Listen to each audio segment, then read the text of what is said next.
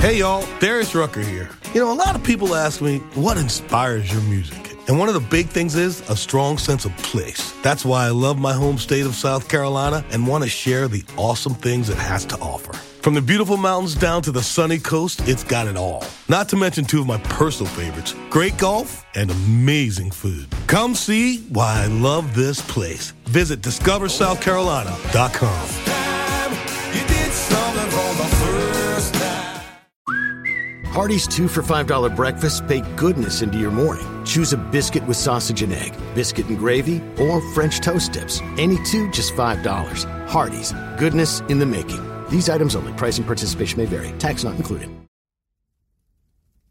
There's one that sticks out in my mind that it's just there very vividly. It was Op Simpson.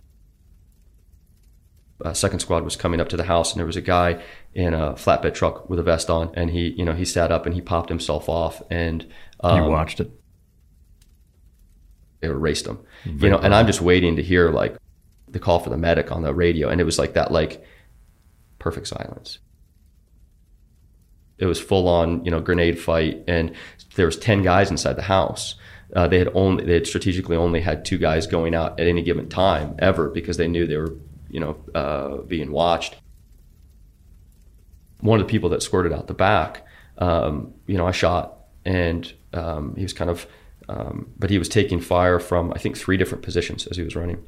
And he had 6 holes in him. When I got up to him, still alive. And I looked at him, I was like, this is a fucking kid. He was probably 14 years old, at best. With the interpreter come up, and I remember asking him, through the interpreter, like, what would your parents say that you're here? And he said that, well, they'd be proud of me.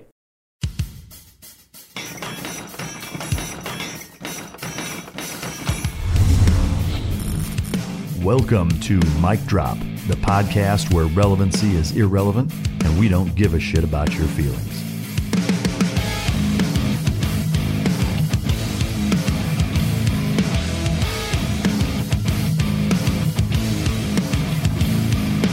Ladies and gentlemen, as always, it's both an honor and a pleasure to welcome my next guest to the podcast.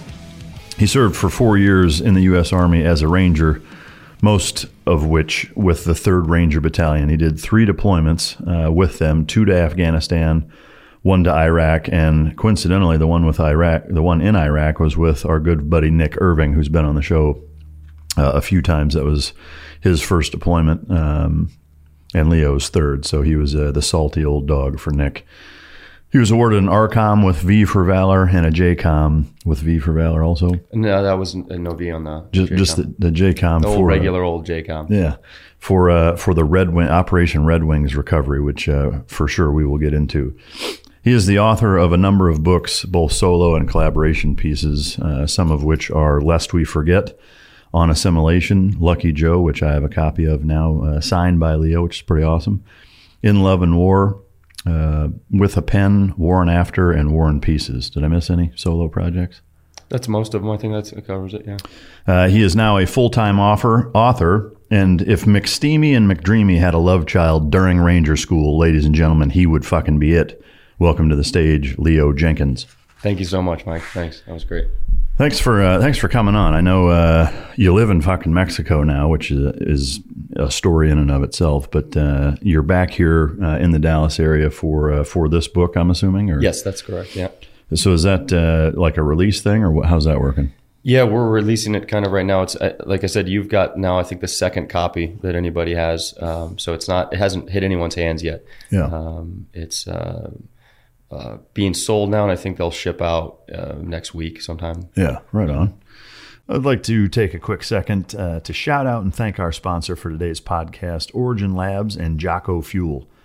Jocko Fuel is a great product. He's got a ton of products actually within the Jocko Fuel line. The guests and I enjoy them on the show. And outside, I take a lot of the supplements. I've got some of the Origin Lab jeans, boots, gis, and it's just all around American industry. They do a fantastic job really re-revolutionizing American industry from start to finish. It's all American made, all American sourced. Everything start to finish is made right there in-house, and they really do a phenomenal job creating the products and fulfilling the whole ball of wax. They've been a huge supporter of the Mic Drop podcast for a while now, and I really can't thank Jocko Fuel and Origin Labs enough for the job that they do for us. And so thank you to you guys. I'd also like to say thank you to our other sponsor, Resilience Premium CBD. Resilience is excited to offer all Mic Drop listeners a 20% off discount on all products for 2 weeks from when this podcast is live using the discount code MICDROP at checkout. That's 2 words, MICDROP at checkout. I'd also like to say that Resilience is a great company that works in conjunction with Trico CBD, and all military veterans and first responders receive 35% off. Yes, that's 35% off for all military veterans and first responders, and that's through the Military and First Responders program. You just have to sign up at resilientcbd.com/military first responders discount. In terms of about Resilience, generally speaking, it's a premium CBD that I use. Again, it works in conjunction with the Tricos brand for the everyday athlete. That's www.resilientcbd.com. And Resilience was really born with the founders who are military veterans as well, personally experienced the effects and impact that CBD had on their own mental and physical obstacles. Their focus was sharper, mental stress was calmed, fitness stamina increased, and their bodies felt less pain, inflammation after super intense workouts. A lot of times most people and people are able to either wean off entirely or significantly reduce pain management therapy. This is a shared vision among the founders that this incredible supplement had not only changed their lives, but had the power to provide unbelievable benefits to family, friends, athletes, fellow veterans, and ultimately the entire fitness community. So big shout out to Resilience for their product as well as the Trico stuff. We sure appreciate their support. Lord of the Rings or Harry Potter? Lord of the Rings. Is that right? Do you hate Harry Potter, or you just? I don't hate Harry Potter. I think time is on Lord of the Rings side. It's it's the writing behind it. Not to take anything away from Harry Potter, but it's Lord of the Rings has stood the test of time. Yeah. Where Harry Potter, it's the new kid in town. Yeah, no, for sure. I am curious from an author's standpoint to think of Tolkien's ability to think of that back when he did is, to me, probably the most impressive part of it. The intricacy of the world that he created, there's maps that he created, and he wanted to make sure that the distances in the maps were accurate, and given the height of the Hobbit, how far could they really walk in a given day, and to create that level of accuracy in a world that you essentially created in your own head, while still unfurling an epic tale. It was accurate in the sense of this total creation. Yeah. Do you think he was crazy and or on drugs when he fucking did anything? I hope so. I think most writers are either one, the other, or a combination of the two. Yeah, I hear you. At least the successful ones, the ones we want to read. Yeah. Over and over and over again. Yeah. Speaking of which, do you who is your favorite author and the book by them? It changes. There's people who I kind of fall into pockets with. I really enjoy Steinbeck's writing, John Steinbeck. I love what Kerouac did with prose, and Freed Up. I've been on a real big Kurt Vonnegut kick lately, and I think Slaughterhouse-Five is one of those books that everyone should read. The experience that he had as a POW in World War II, and then surviving the firebombing at Dresden, to be able to take that and put it into a book was incredible. But what he did with the parallel storylines and everything else as well, like there was a very profound incident that he was involved with, but he also wrote it incredibly well and creatively. Why? I mean, this is my perception, so if it's inaccurate, by all means, fucking correct me. But to me, it seems like there aren't really the classic author caliber writers anymore. Like even the Crichtons and the what's the other fucking guy, Tom Clancy. I mean, shit like that are super popular. Even Stephen King. I mean, I guess maybe is one of the last verging on brilliant type of authors, at least from my perspective. But it seems like, I guess, that there isn't that level of magnitude and competency when it comes to writers nowadays. Do you think that that's accurate? It's a tough row to plow now. There's a lot more to contend with, and the writers of those previous eras, people were they were being entertained by books, by magazine articles, short stories. Like reading was entertainment, and now there's so many other forms of entertainment that you just don't have as many people that might have been a writer of a book, an author. They might be writing screenplays now that talent is going to storytelling in other places, to make movies, to like actually be able to make a living off of your writing. Like the script for Back to the Future, as an example. Yes, that was definitely the one I was thinking of. Yeah. But yeah, I mean, to me, I guess, agreed. It for sure makes sense that it's harder to compete with now. I guess it seems like, I don't know, maybe with technology and education and everything being kind of watered down and generic by comparison to what it seems like it used to be. Maybe that's a factor. Hell, I don't know. But what's the most valuable thing that you learned in medic school? How to be calm in a situation that would typically excite other people, right? I think that was the number one thing that the valuable thing that a medic has, and like first and foremost is when something is really fucked up and somebody's hurt, is to be able to remain calm, and to convey that calm to them, to calm them down, that definitely was something that it's valuable in the sense of emergency medicine. But then if you can take that and apply that to any other situation that might be tumultuous, might be difficult, that might be exciting, that if you can keep your calm in those types of things, if it's, surfing a big wave or, any other thing, that, the cooler heads will prevail. And through that medic course, I definitely learned how to just be calm in a situation that would be kind of exciting otherwise. Would you say that you learned that more there than, say, Ranger School or being in a Ranger Battalion? Yeah, I think that was something that was, absolutely. Medic school was one of those situations where, because you have a patient who is freaking out, and you're not only trying to maintain your own calm, you're trying to instill it in them. And the repetitions, the reps that you get in that day in and day out, doing trauma lanes, you have to come away with that.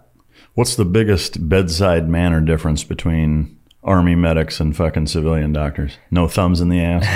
That's one of them, but the 3 Ps of special operations medicine, right? So pain is the patient's problem, is probably the biggest difference. That sounds like the U.S. military across the board. Motrin and Ice, fucker. Get back to work. What is your daily routine? It varies a little bit. I liked it. For the longest time, I was like a no routine person. I was like, I just, whatever it is. But right now, let me take one step back. Let's talk about your morning routines. All right. I said daily, I meant morning.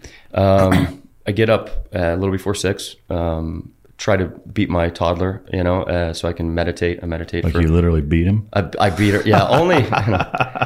I try to beat my fucking toddler, but right when I wake up. Try to beat her out of bed, right? Otherwise, she'll be coming in and climbing on my face and demanding waffles. Yeah. Meditation for probably the first 15 minutes. I make a cup of coffee, and I go straight to the break and have my cup of coffee while the first waves are rolling in, and then I'll go out and surf for an hour and a half, 2 hours. Take my daughter to preschool. Go to the gym for a little bit, and then I'll go into my library and either read or write for most of the rest of the day. What kind of, I guess, direction do you take that, and what inspires you that way? I guess, like, if you decide to write something or read something, or like what drives what you do, how you do it, what you write about, what you read about? Is there anything? It's really just whatever the fuck I feel like doing anymore. Like it's impulsive, it's, sorry, go ahead. Yeah. It literally, it's like, there's not really, there's a few big writing projects that I'm doing right now. I'm working on a couple different books, and I'm perpetually writing and trying to tinker with different genres and different things. So if I'm feeling, a certain way when I wake up and I'm like, I feel like I need to write today, then I write. If I don't feel that way, then I spend that time reading.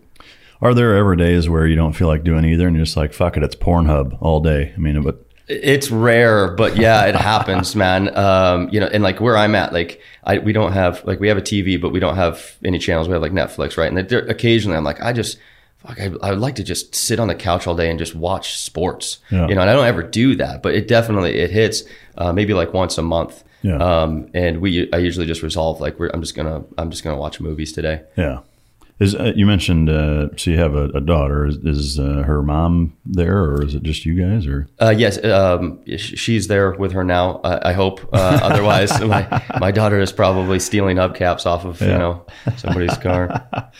That's good shit. What role does she play in your day to day professionally that way? The daughter or the wife? The wife. So she works from home as well.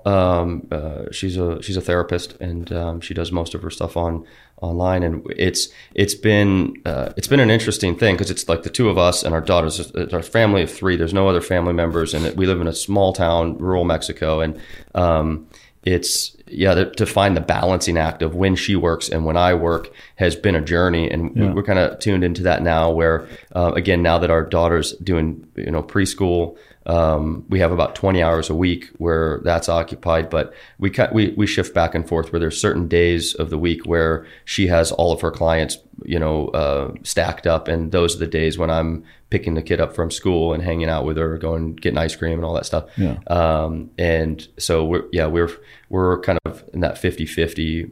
I'm gonna walk that back. I'm probably more like 60-40. She takes the bulk of the parenting responsibility, so I can lock myself up in my closet and pretend like I'm writing.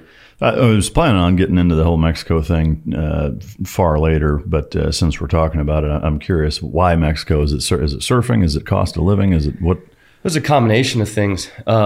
So I was traveling. I'd sold everything I owned minus a backpack. I was living in Denver, owned some gyms there, and I kind of just took off and traveled and went once around the world going west, and then ended up in Alaska. I wanted to drink a beer in every state, and I was driving down, and I got to this. I went through Baja, the peninsula. I got to the end of it, and I was going to stay one day in this little town, and then take the ferry over to mainland Mexico and continue driving south. So I got to South America, and I went into this seedy little dive bar that was there called the Little Lebowski Lounge. And it was really great. I mean, a mean white Russian, Yeah. And I met a girl there, and we moved in together.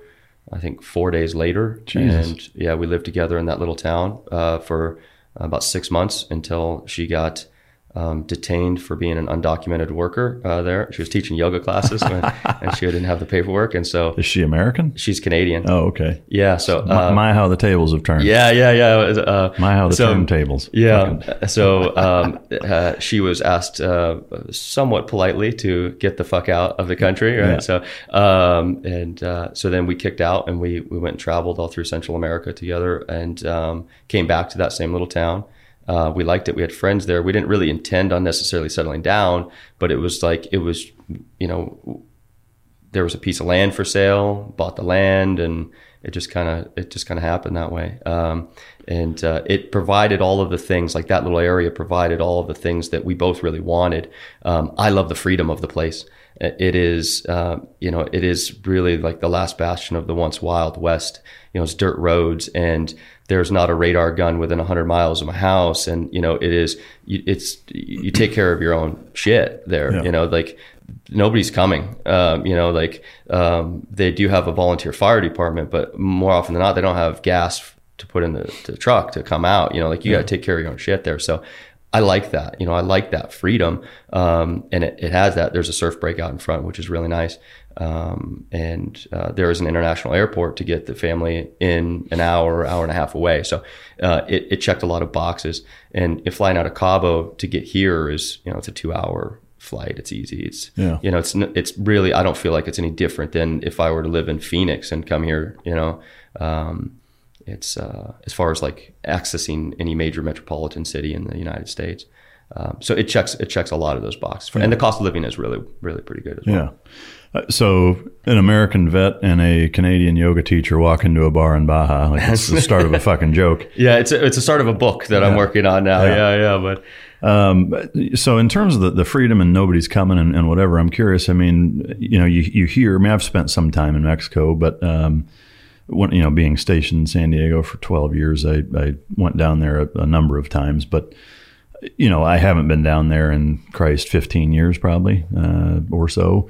And I guess I'm curious, from what you read, hear, see in the media, which I know a lot of times is misrepresented, but I still, I'm absolutely aware that there's a significant cartel presence and Wild West type of handling your own shit. You got two gringos down there, raising a family. Like, do you get fucked with? Or no. I mean, and I guess why not? Like, how is it that easy for just the two of you and a toddler to live there completely unimpeded? Is it just super misrepresented in the? Well, so it's Mexico is a big place, and there are parts of Mexico that are dangerous.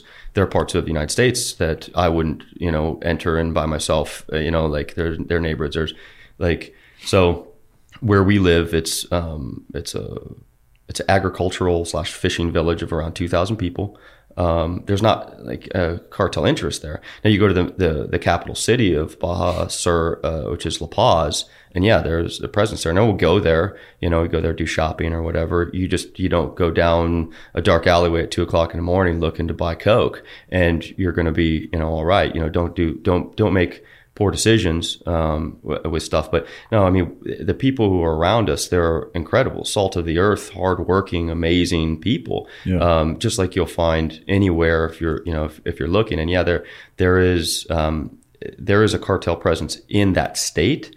But it's like, saying there's a gang presence in the state of Texas. Well, there are parts of Texas where there are gang members, that doesn't mean that the whole of the place, the whole of the state is dangerous. Yeah. There have been, I will say that there have been, I guess like a cartel, executions, but hits pretty close to my house. That's happened.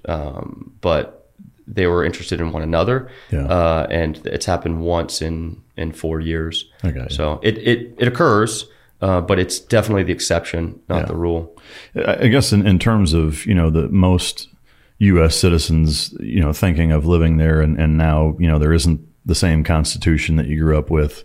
Guns are a totally different story, in terms of legally owning them and whatever. Is there any struggle with either of those? Or, I mean, it sounds like there isn't, but how do you... It's like, I don't think about firearms anymore because like you don't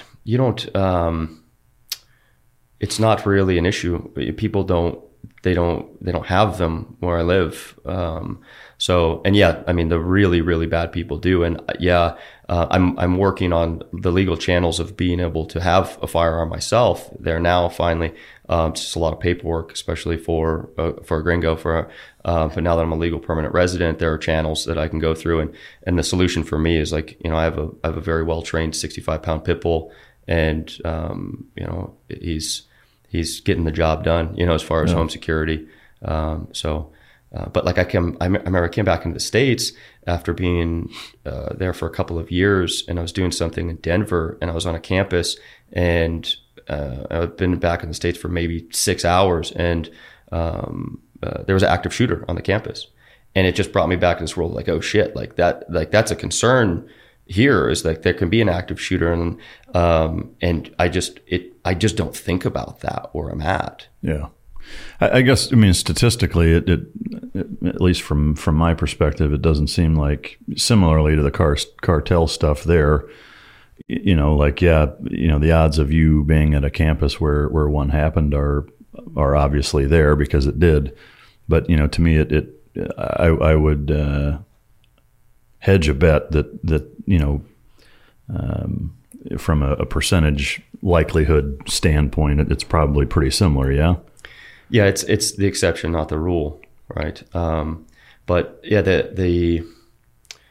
it's it's an interesting evening out point, right? Because like, so again, the idea of, the old saloon concept of, being in a bar or something, if trouble kicks up, I am like 99.999% sure that nobody in that room has a firearm. Mm-hmm. So there's an equal playing field when it comes to it. And there's been plenty of fist fights, in those places, and, that's where it ends. And there's not like a thought of like, oh, someone's going to go out in their car and get a gun, like that kind of thing, which is nice. At the same time, I'd like to be the one person who has the gun in the, in the environment, in the event that there is that. But it is usually it's the police and the cartels that have them, and you can usually tell who the police are and who the cartels are, just like walking around. Yeah, again, it's the cartel presence in my neighborhood, in my town, is pretty non-existent. Yeah.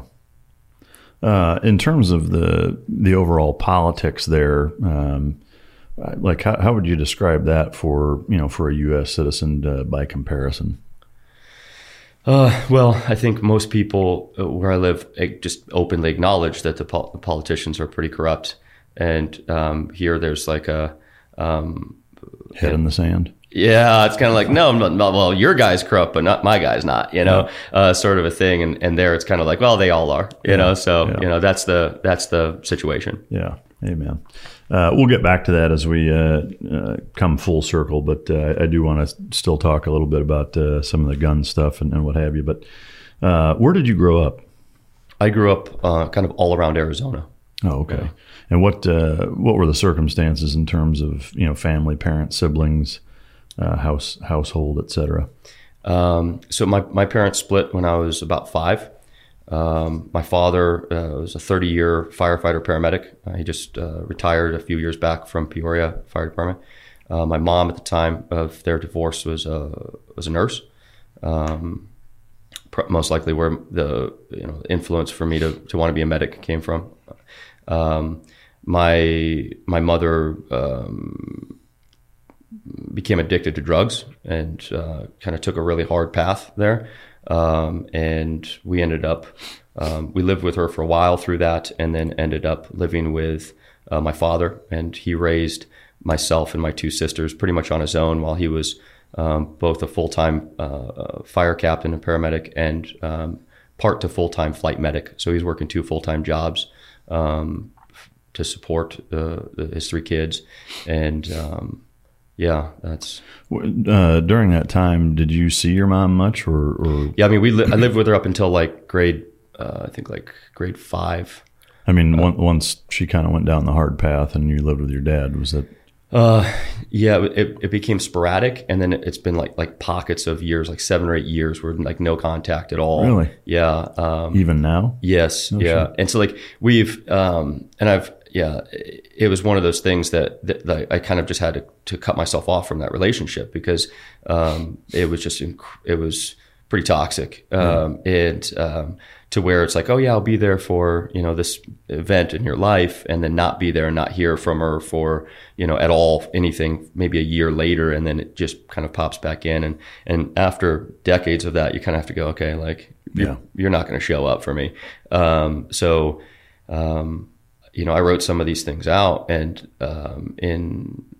with a pen and kind of just getting them out on paper. And it was last year, she discovered my writings and like when I went in the military, like she didn't even know that I was in the military until after I had graduated from Ranger and Doc. Right. Wow. So I'd have been in the Army for almost a year before she even knew I had left. And same thing with a lot of my writings. She didn't know that I had written anything until after like I had a couple of books out.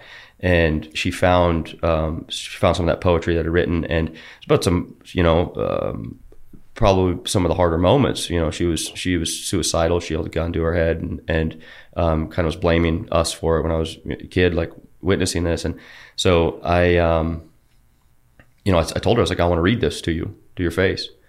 And she sat and she took it, and I read it out to her, and we discussed it, and it was actually a really great moment, because she was able to apologize for a lot of that, and I was able to forgive her and say, look, and there's so much power in that forgiveness, to kind of clear that off. And we're all people, trying to figure out this life, and just because you're a parent doesn't mean that you know everything and that you make all the right answers or right choices. And she made a lot of poor choices. But I really felt like it was probably one of the better things I've done in my adult life, was to be able to just say, look, I forgive you. I'm not holding that over you anymore. I'm not holding on to it anymore. It's not dragging me down anymore. So, so that relationship has, I don't want to say maybe not fully mended, but we're good now, and that's a really good feeling. Has her involvement in your life increased significantly since then? Yeah, I encourage her as much as possible to be involved in her granddaughter's life and my child's life. And I've explained this to her, that my daughter doesn't understand any of the mistakes that she made. And so now she has a perfect chance now, completely clean slate with this human, and she needs to show the fuck up. Yeah. And not make these same mistakes again. So, but yeah, it's maybe people change, maybe they don't. But that's at least an opportunity that she has now to do something, that where she made mistakes in the past, is to show the fuck up now. Yeah. What drugs did she partake in? Methamphetamines, a lot. Yeah. And do you know if there's still an issue with that, or is she pretty good to go? I don't think that when you've spent that much time indulged in that, in those types of chemicals, that you just stop, without significant amounts of help. And I would be pretty naive to say that isn't still occurring to some degree. Yeah. How is the relationship with your dad now? Is it my dad's my fucking hero? Yeah, he's amazing, man. Yeah, he truly is. I mean, he had 3 kids to raise on his own, and it was structured as such that he was still having to pay her child support while he was raising 3 kids. Yeah. And it's getting a little bit better, but a lot of times in those situations, the guy doesn't get a very fair shake. Oh, I know it. And he showed the fuck up, even doing all that, every wrestling match in high school, he was there for it. He would show up with the guys, the whole engine company would come down, and, and cool. He would be there. Yeah. He showed up time and time again. He came to my medic graduation there at Bragg, and all the guys in his fire department, this was in 2004, they all palmed him 20s and 50s and said, go get those guys drunk. And my dad was there, and it was cool, man. It was like, him being a paramedic for a while and me just graduating, but he's sitting at his table in his bar outside of Bragg, and there's probably 20 of us. And, he's like, and that guy's a SEAL? He's a Navy SEAL? Fucking, whoa, man. That guy's a green, holy shit, man. Yeah. And just buying beers for everybody. And, yeah, it's cool. My dad is definitely my hero, and he's probably my best friend on top of that. So needless to say, he has a huge role in your life still and all that. Yeah. I mean, he's still guiding me through the shit that I'm calling him up. I'm like, hey, Dad, you ever have an existential crisis around 40? It's like, like having these conversations. What's the right with him. answer? Yeah. We sit around and over the phone for, hours and sip whiskey, and him on his back porch and me on my deck. And, he's a great man. Yeah. I don't think I'd be sitting here right now without that kind of, without his influence directly. Yeah, no, that's really awesome to hear. Does he keep in contact with your mom at all, or are they? No, I'm trying. I'm encouraging him to do something similar, to say, hey, I forgive you, because she raked him over the coals pretty good in a lot of different ways through that whole process. And I know she's sorry for it, but being sorry doesn't change shit. You have to put in the work and say, hey, look, I fucked up, and it's gonna be different now, and make it be different, not just say it. So, you wrestled in high school? Yeah, I wasn't very good. Yeah. Any other sports? Throughout high school, That was kind of it. I ran a bit. I was more interested in music than anything else. Played drums in a few different bands, and most of that was just to get girls' attention. But it's similar to why we play sports. What weight did you wrestle at? I was a small guy, man. So I entered high school. I was 4'11", 98 pounds on when I beginning of so I wrestled 103s, and then by my senior year I was wrestling 55s. Oh, okay. Hit the weights again because chicks dig dudes with cannons, No. So, at what point in high school or thereabouts did you kind of make the decision to that you wanted to join the Army, or when did that happen? So, it was my 19th birthday. It was September 11th, 2001. I was in the fire academy. And since I was 6 years old, watching my dad, I wanted to be a fireman. That was it.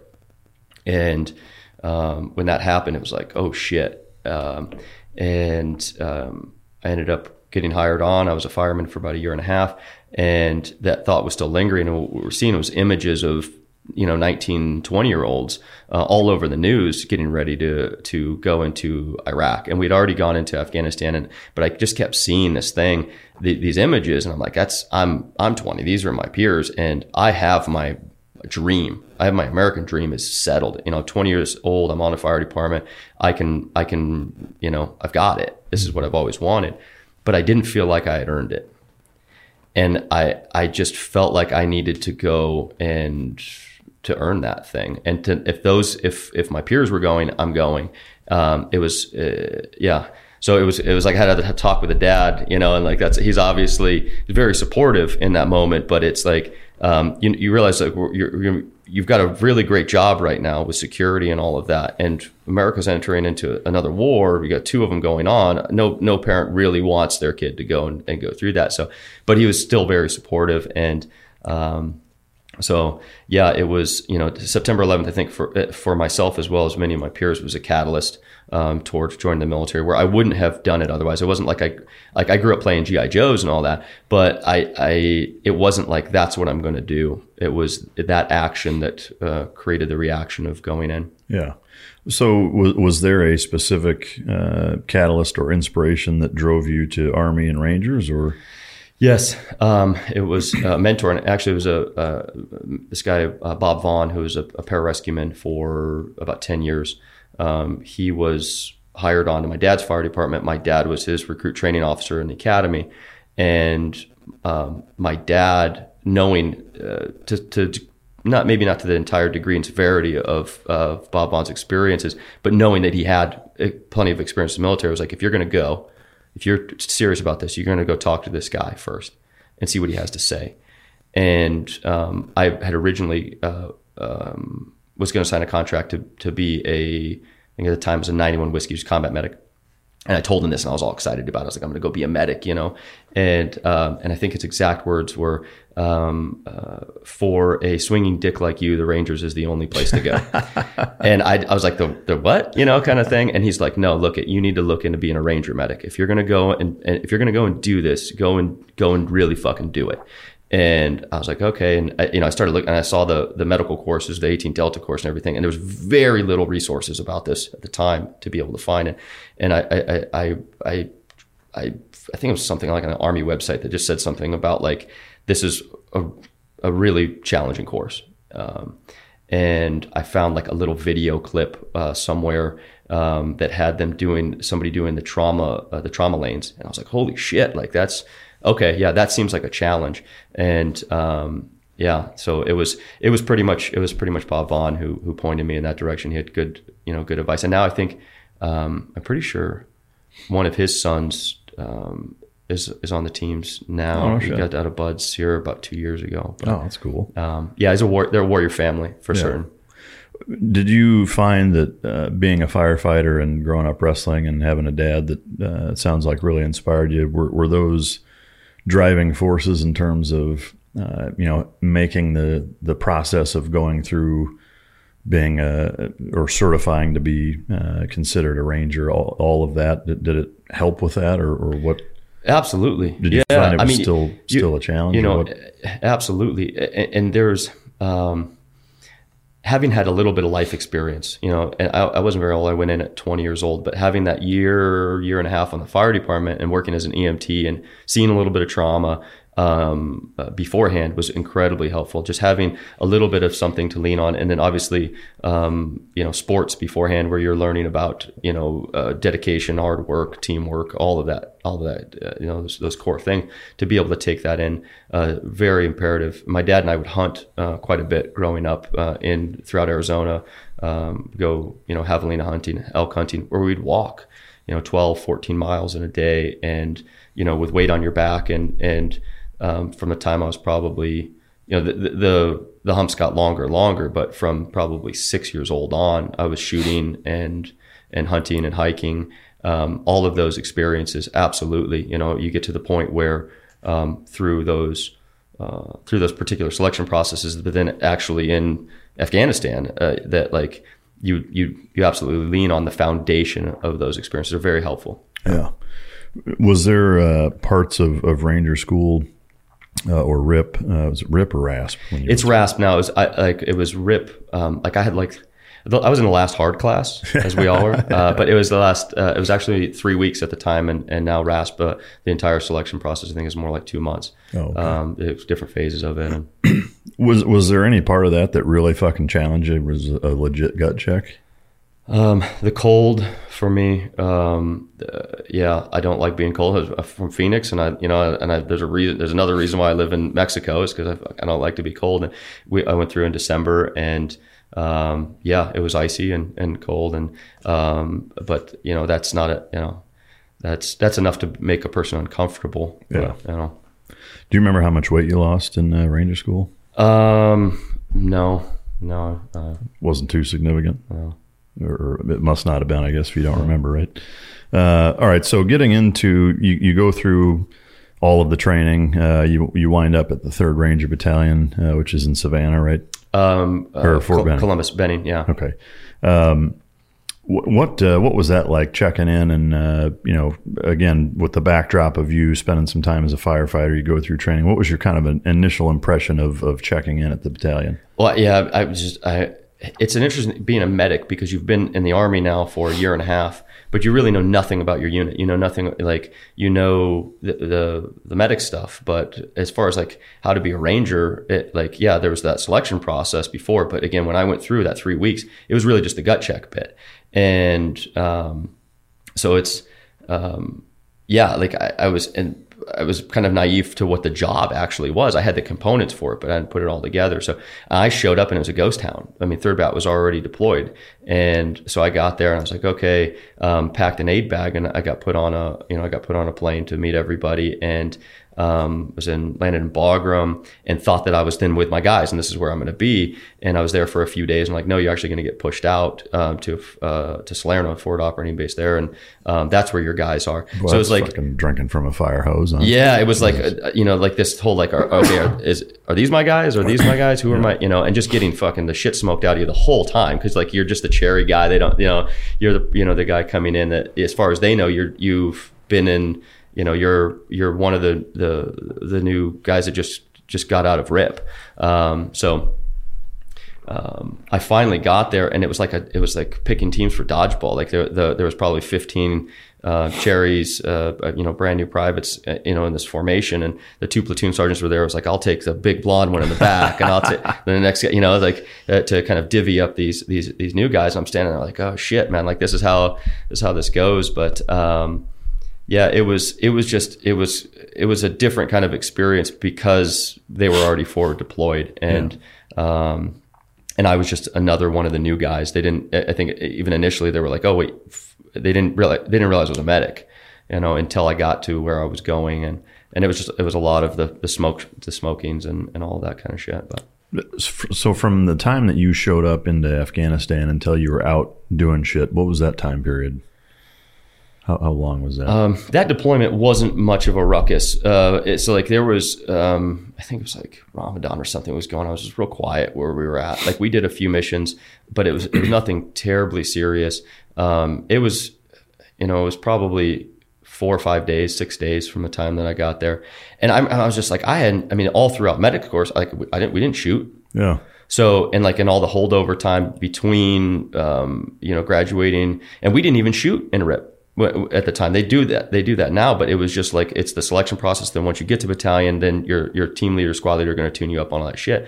So like, I hadn't fired a weapon since basic training, and it'd been almost 2 years. And then they're like, "Here's your M4." Like, all right, we're going out the door. And I'm like, "Wait, what? Like, fuck, I didn't even zero this thing." Like, they're like, "Well, you're the medic. Don't fucking worry about it. Just sit in the back. And if anybody starts bleeding, like, so it was like this shit. Okay. It was a real crash course. I mean, I was drinking from the fire hose for certain, and I knew how to do a trauma lane. Yeah. But I didn't know how to be a ranger medic. It's a different thing. It's putting all the pieces together, and it took some time. And luckily, I had a fantastic senior medic who tuned me up, squared me up, and other guys who wanted to see me succeed. And after they first tried to break me off to make sure that it was, they're like, all right, day one here, we're going to go for a run and see if you can keep up. And luckily I did, and it was like, all right, you seem like you're squared away. So now we're gonna get you dialed in. Yeah, goddamn. So you wrap up that first deployment. Nothing crazy happens. You went back, and how long were you home before you had to redeploy? 6 months. And during that time, was it still drinking did you get kind of more up to speed on everything? Well, then you get back to battalion, and I was a cherry fuck again. I was a new guy because like I had been on this forward operating, so I was out at Salerno with my platoon, but I didn't know any of the other guys in the company. So everybody gets back, and the other 3 platoons are like, "Who the fuck are you, new guy?" I'm like, "Well, oh shit, I'm the new guy all over again." This is like the 5th time I've been the new guy, in the 2 years I've been in. And so then it was learning how to live in Ranger Battalion, and it's like it's not an easy unit to stay in. I mean, up until the point where you make rank, and even then, man, that's like constant scrutiny. Every little thing, they're looking at it, and at least at that time, for certain, I'm sure it's probably similar, but it was. You had to earn it every single day, and I was the new guy, and I got the checks over and over and over again. Were there any instances where you butted heads with anybody, or they really fucking railroaded you, or was it just what happened there? Yeah. So after all this, you get to a certain point where like I'm a grown up now, man. I've been through all this stuff. Now it's been 2 deployments, and I feel like I've kind of like proven myself at least enough to not get fucked with about little shit. And there was one particular squad leader, E6, I think I was at E4, that just constantly, he was just riding my shit. Like he felt like my senior medic wasn't riding my shit hard enough. And it wasn't that I was ate up. He was just looking for things, maybe thought he was being a good leader or something like that. And I was like, we're going to fucking go. I don't even give a shit, and like, it's going to go hard. Like, stitches are going to be required. And I remember like he kept calling for me in the aid station, sending his privates to come get me so that he could come and like bring me back to his AO and like chew me out. And, it was, the first sergeant saw that happen. And like, I was like, I fucking had a knife in my hand. I was like fucking fucked, because it had been months of this, like, why are you're just fucking with me for whatever reason. And the first sergeant was like, "You're not his NCO, and fucking leave him the fucking alone. Doc squared away." And so the first sergeant tuned him up, and it was fine. But a lot of that kind of shit gets settled in platoon combatives, where you get the opportunity to call out somebody, and, you do the big circle and like, all right, I'm fucking calling you out, and we're going to do the jiu-jitsu thing here in the field in the middle of, of the whole platoon, and we'll settle this. I hope they still do that. Yeah. I think more of the world should do that. Yeah. Honestly, I think corporate America ought to fucking try that shit at least a little bit. But I think a lot of fucking problems that get solved. But so this was after your second deployment? Yeah. It was like there was no need for it. There was no cause for it. So taking a few steps back, the second deployment, you go to Afghanistan again. What was that deployment like?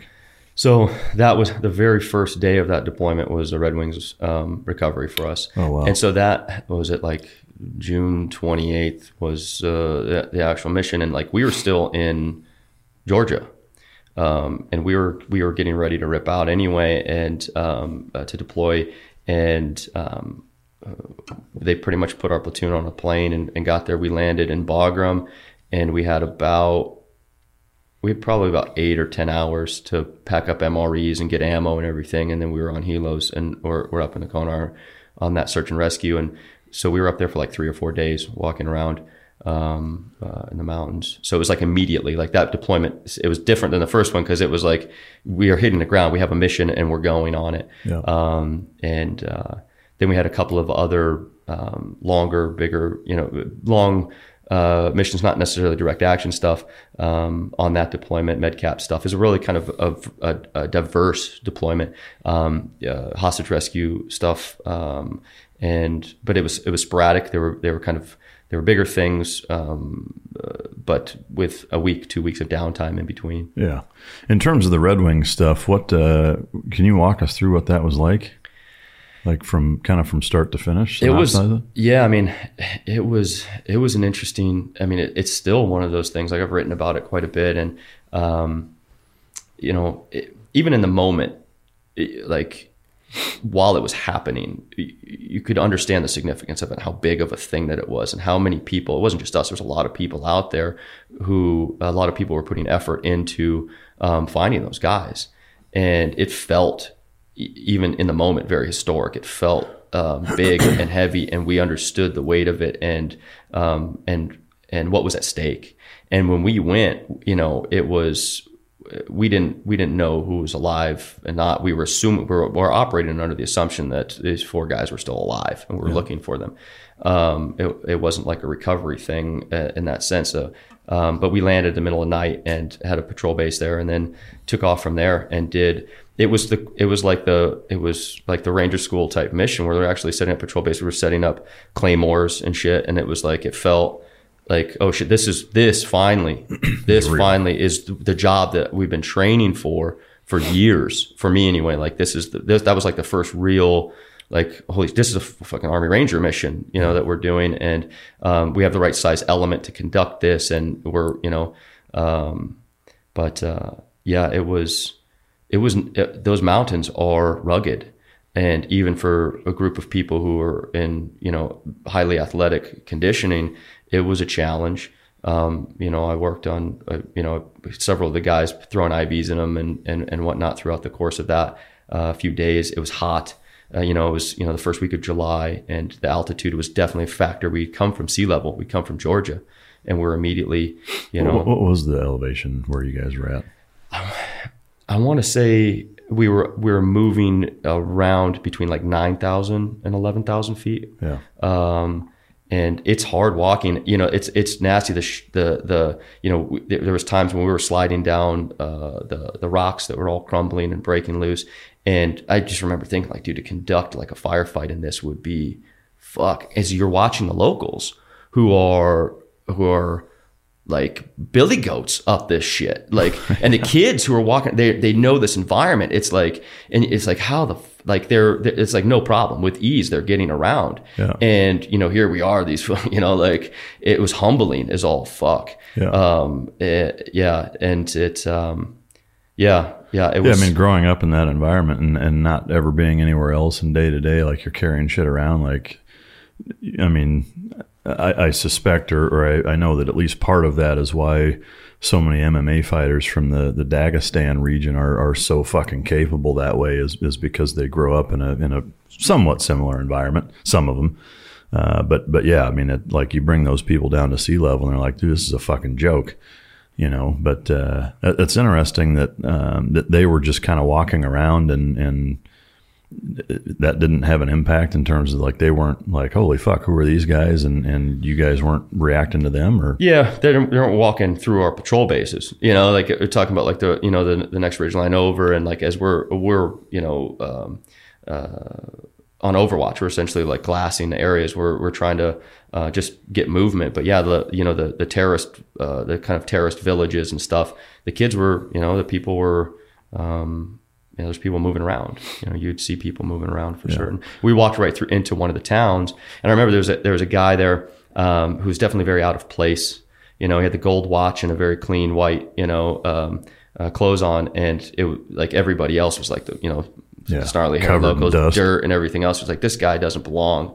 But I remember walking through this little village there, and it was like fuck, it was like a high alert kind of a situation, but it was like everybody here is being cool, but you don't know which one of these people were involved, who were fucking pulling the trigger a few days ago. Yeah. And it was vulnerable, kind of a spot to be in, but with 30 plus guys, it was like, all right, if it fucking kicks, it's going to go. But I think our PL and sat down with the elder there and was trying to get information. And but it was all heads on a swivel, all eyes up for that whole time, that 3 or 4 days. For that period, did you have consistent, reliable comms with whatever forward base you were stationed out of or whatever? I imagine so. I mean, that was not the RTO. I didn't. I put an IV in the RTO, because you're carrying that big heavy fucking radio around for a couple of days. But I honestly, I didn't even have a radio on me as the medic. I was kind of occupied with other things, and I don't know. I couldn't answer that question accurately or intelligently. Did you guys ever come across anything? Did you find any of the guys? Did you? Yeah. So we had, on the second or third day that we were there, we had recovered Matt Axelson. I was kind of in a different part of the Overwatch. We had split up, right, a little bit, and patrols were going on kind of squad based. And I don't know if it was necessarily our guys who found it, but there was intel from one of the locals that said, hey, there's a body. And and it was, I think some team guys were pretty insistent on carrying him out, and it was a lot of respect there, because we were like, we got a lot of hands. And I think we had a bag that had been dropped by Air Supply, one of the resupply drops, and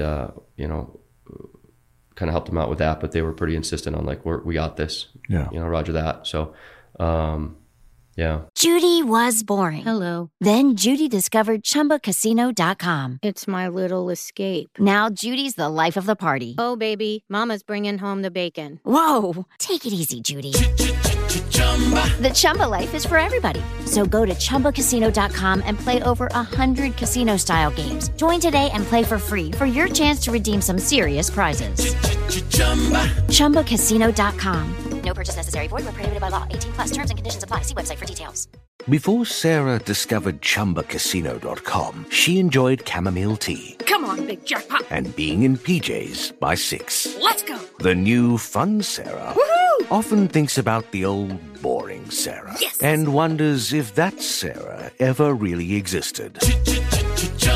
Chumba Casino has over 100 casino-style games. So join today and play for free for your chance to redeem some serious prizes. No purchase necessary. Void where prohibited by law. 18 plus. Terms and conditions apply. See website for details. With Lucky Land Slots, you can get lucky just about anywhere. Dearly beloved, we are gathered here today to... Has anyone seen the bride and groom?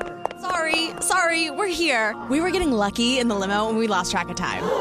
No, Lucky Land Casino, with cash prizes that add up quicker than a guest registry.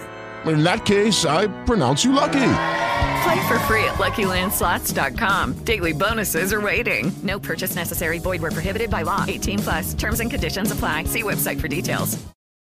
Did you have any, intelligence or from a recovery standpoint, did you guys have any hands on the recovery of him, or I didn't personally. No. Some of the guys in my platoon did, yes. Yeah. The reason I ask, and I'm curious, I know it, in different accounts of Red Wings, generally speaking, in the movie and everything, that there's some details as it relates to things being taken off of the body and things like that. I was just curious if you had any knowledge. Yeah, I like I said, I was probably a kilometer and a half away. In the rear with the gear? Yeah, kind of, yeah, sort of thing. Yeah. I gotcha. Yeah. Was there, I guess, what was the emotion like when you guys did come across and recover him? I mean, was there kind of an unspoken gravity to it, or what was that like? I think up to that point, we were all really hoping that everyone was still alive. And so it was just like, the thing shifted a little bit. Yeah. And then it's,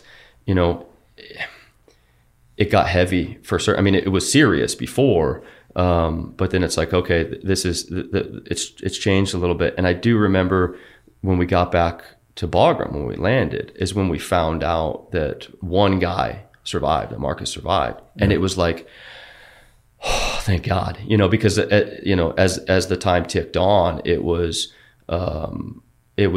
kind of was feeling very evident that nobody else, nobody made it out, and we were going to be recovering 4 bodies. And I remember being on the tarmac coming off of the bird and like getting that information, and it being like, it felt like after a lot of knocks, that was a win. That was like, okay, somebody came out, and that felt good. It really felt good. It's like the effort was obviously worth it. All of that effort was worth it.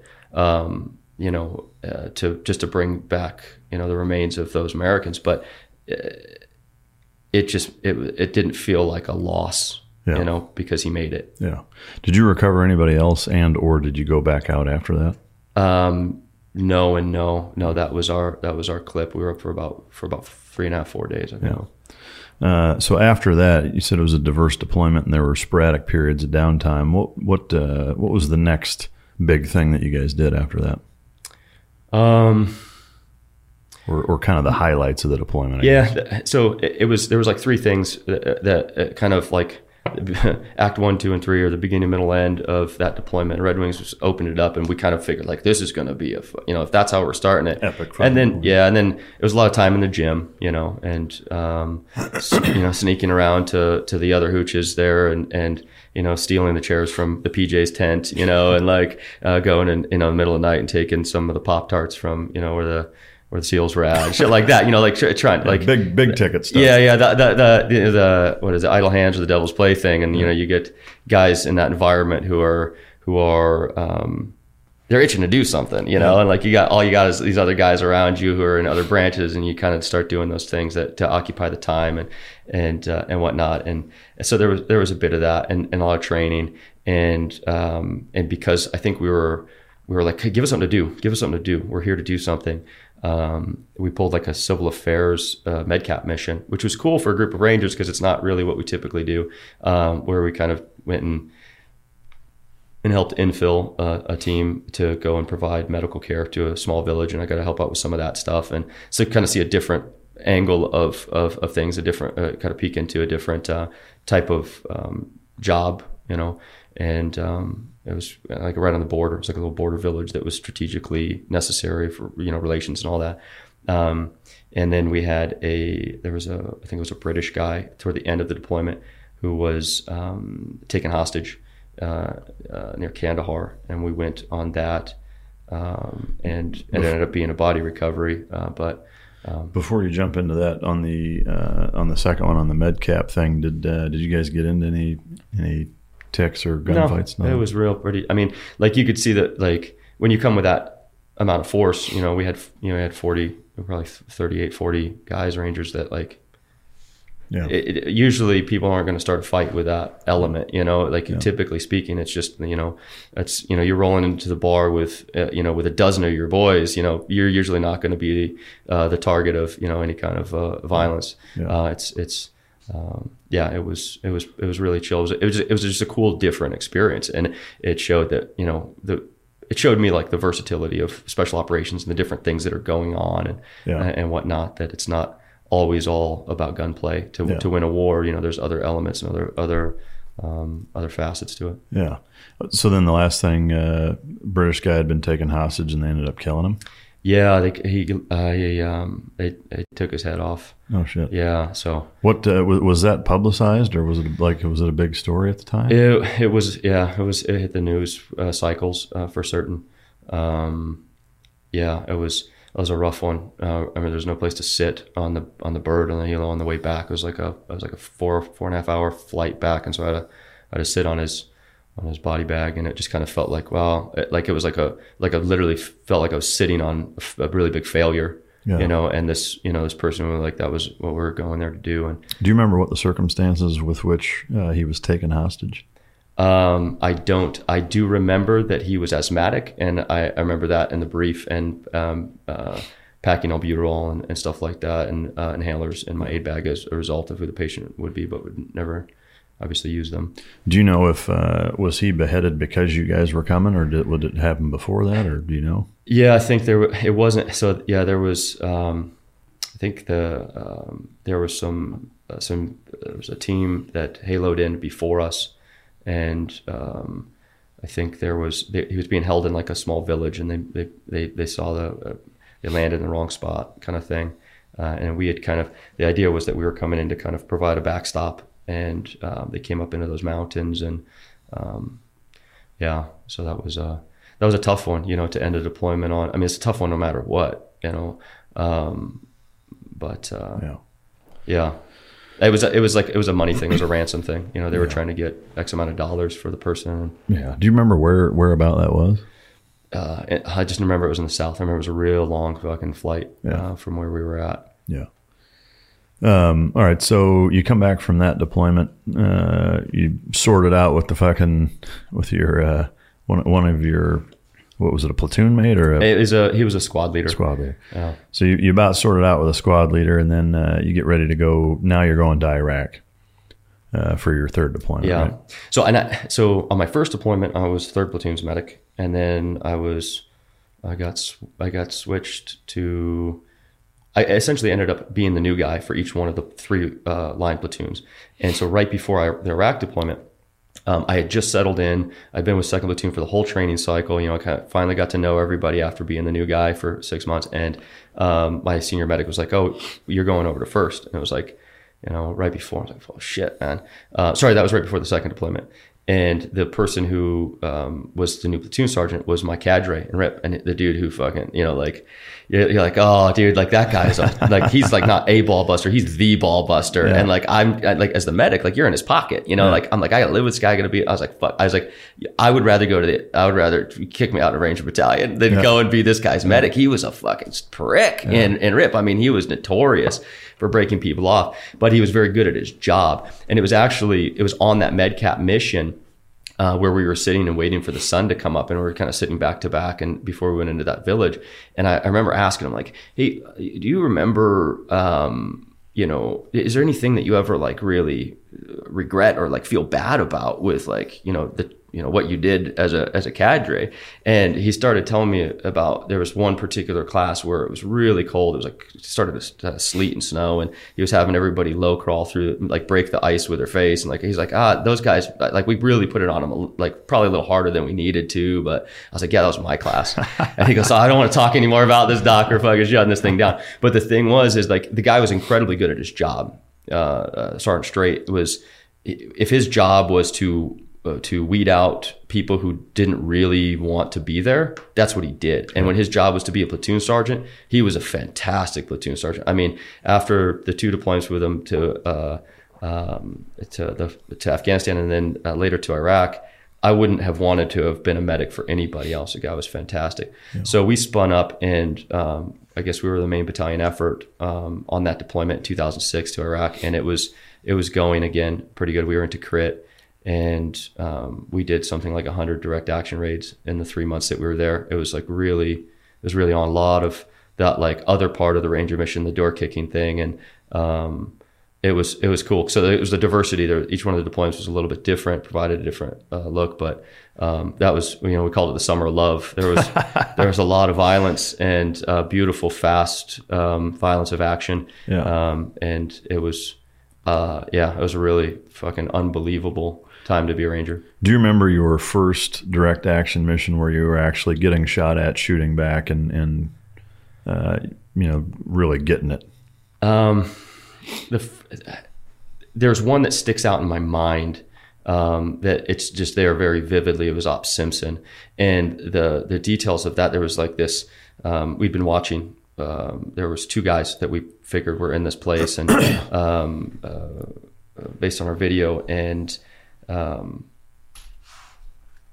they were strategic about coming in and out of this little building, and we hit it, and it was immediate, where we had one squad that was coming up, a second squad was coming up to the house, and there was a guy in a flatbed truck with a vest on, and he sat up and he popped himself off, and you watched it. What's that? You saw it? I was running toward the house. We had landed. I was with first squad, and we were coming toward the front door, and second squad. It just it looked like it erased them, you know. And I'm just waiting to hear like fucking the call for the medic on the radio, and it was like that, like perfect silence for that split second after the explosion. It was like you're just waiting for it, and then the eruption happened where they had somebody, with a belt fed oriented on the door. So when first squad got to the door, they opened up on that. You know, one of the new guys took around to the helmet sort of thing, and it was like fucking on. It was full on, you know, grenade fight, and there was 10 guys inside the house. They had strategically only had 2 guys going out at any given time ever because they knew they were, you know, being watched. With the eye in the sky there, and like it was on. What was the length of time that entire fucking firefight took place? So that's the thing about like flow state, right? Is that time kind of becomes distorted. So like I can like the things that were happening there to me really kind of felt slow motion-y. And it could have been, so there were squirters, a couple of them took off, and so the actual, like the meat of the firefight, maybe 5 to 10 minutes. Yeah. You know, it was like the violence of action was pretty precise. And, you know, once the grenades started getting thrown, it was done. And like we outnumbered them, 3-1. And you're better at that than they were apparently, How did it lead up to that? I mean, like, what was the objective originally? You said it was Operation Simpson. Is that what you said? Yeah, I'm pretty sure that was the name of it, and it was just we had intel on foreign fighters there who were. That was the thing at the time, is there was a lot of people who were coming over from other countries, and weren't Iraqis that were fighting. Those people were, they were coming in and they were getting paid to fight us.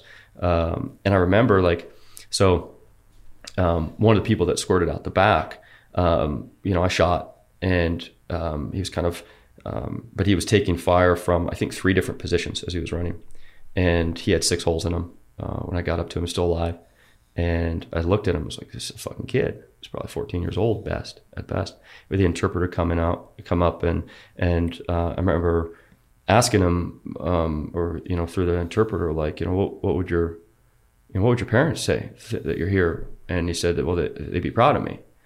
And it was just like, what the fuck? And I remember, this is something I wrestled with for quite a bit since then, because, you understand, like, I'm the medic, and my job is to be the medic no matter what. And it was just like, watching, luckily none of the guys in second squad died. They all survived. They had some burns and stuff like that. But watching that happen, and everything else in the 5 minutes leading up to that, and it was, wasn't the best thing to do, but I looked at the kid and I was like, I turned around and walked off. It was like, all right, you fucking chose your path. That's it. And we had a PA with us, and he worked on him, and the kid survived, but it was just like that real apathy. Like, all right, this is war, and you're the fucking bad guy. And like, it was my job to work on him, and I just didn't. Yeah. I mean, is it though? Like, that's part of your guys' responsibility, is to work on? I worked on plenty of people who we shot. Yeah. Yeah, plenty. Every other one but him. And it was just that moment of like, I just. Huh. Yeah. So with any of the other people that were, enemy fighters that you ended up working on, did you ever ask them similar things, or why they're here, or where they're from, or I got detached, and it was just like, I looked at it like a K-Prime lab. This is a skills lab, and if I can learn something or tune up my skills on this human body who's pumping blood out, that I don't really care about. If I can take something from that experience and give it to one of my guys tomorrow night, then I need to do the job. I had one guy that he got hit with. There was a little bird. He got hit with some of those rounds, and it splayed his testicle open. His scrotum was open, and he had the hole through his leg. And I took some shit for this, but his left testicle had uncoiled, and it's just like, fuck you, man. Like, they were vest makers, and I packed his wound with his own testicle, and he was yelling the whole time, asking for morphine and stuff. And I'm like, I've got two hits of it, and you're not getting either one of them, because your boys are still out in the wood line out there, and getting in with with our guys. And, you know, I like to think of myself as, you know, I've worked on my empathy, you know, like since, you know, like I've really kind of, you know, done the meditation thing enough and to look at these things in hindsight, and to realize though that in that environment, you really, after a while of it, night after night, every single night going out, and like, your brother's about dying, and it's them and us, and it does something, you know, for good, bad, or otherwise. In that environment, it's fuck them, you know, even if you want to maintain compassion and empathy and stuff like that, and know that this person directly is not really a threat anymore. It's an interesting thing, because in that environment, after those experiences, it's like, fuck you, dude. I'll give pain is your problem. It's not my fucking problem. Yeah. You made your bed, and now you're gonna fucking lay in it. Yeah. So, what was the kind of overall mission set on that one? Where the one that you're just talking about in terms of the guy's nuts getting. And if you could further elaborate, I'm curious, just so that I understand it right. When you said you packed, like he had other gunshot wounds? So the decapitation was in the upper left thigh, right? So he kind of had a gaping hole there, and but it had ripped open his scrotum, and the testicle had uncoiled, right? And so it was there. I'm packing it in with packing the thigh wound with with the gauze, and I just kind of coiled the nut up and along with the gauze and stuffed it in the hole. And I thought it was like still medically sound, you know. It's like, what else are you gonna do with it? I'm not gonna clip it off. You got to do something with it, and to preserve it, maybe, I don't know. So it was still connected. Yeah, so like the testicles, like it's like coiled I've up. never unwound a testicle. Yeah, before. yeah, it was Forgive a really interesting ignorance. thing. It's like oh man, like those like the kitchen machines that like you press it through and it like kind of swirlies the vegetable, you know, where it's kind of coiled up, almost like a pigtail sort of thing, and like you stretch it out, and then it's like a curly. It's fry. like that with the testicle on coil like that. It's kind of wound up. So yeah, it was. I think I took some shit for that later from the CO. Like, you can't be doing that shit, you know. Like, so I mean, clearly, like whoever worked on him after that was like, what the fuck?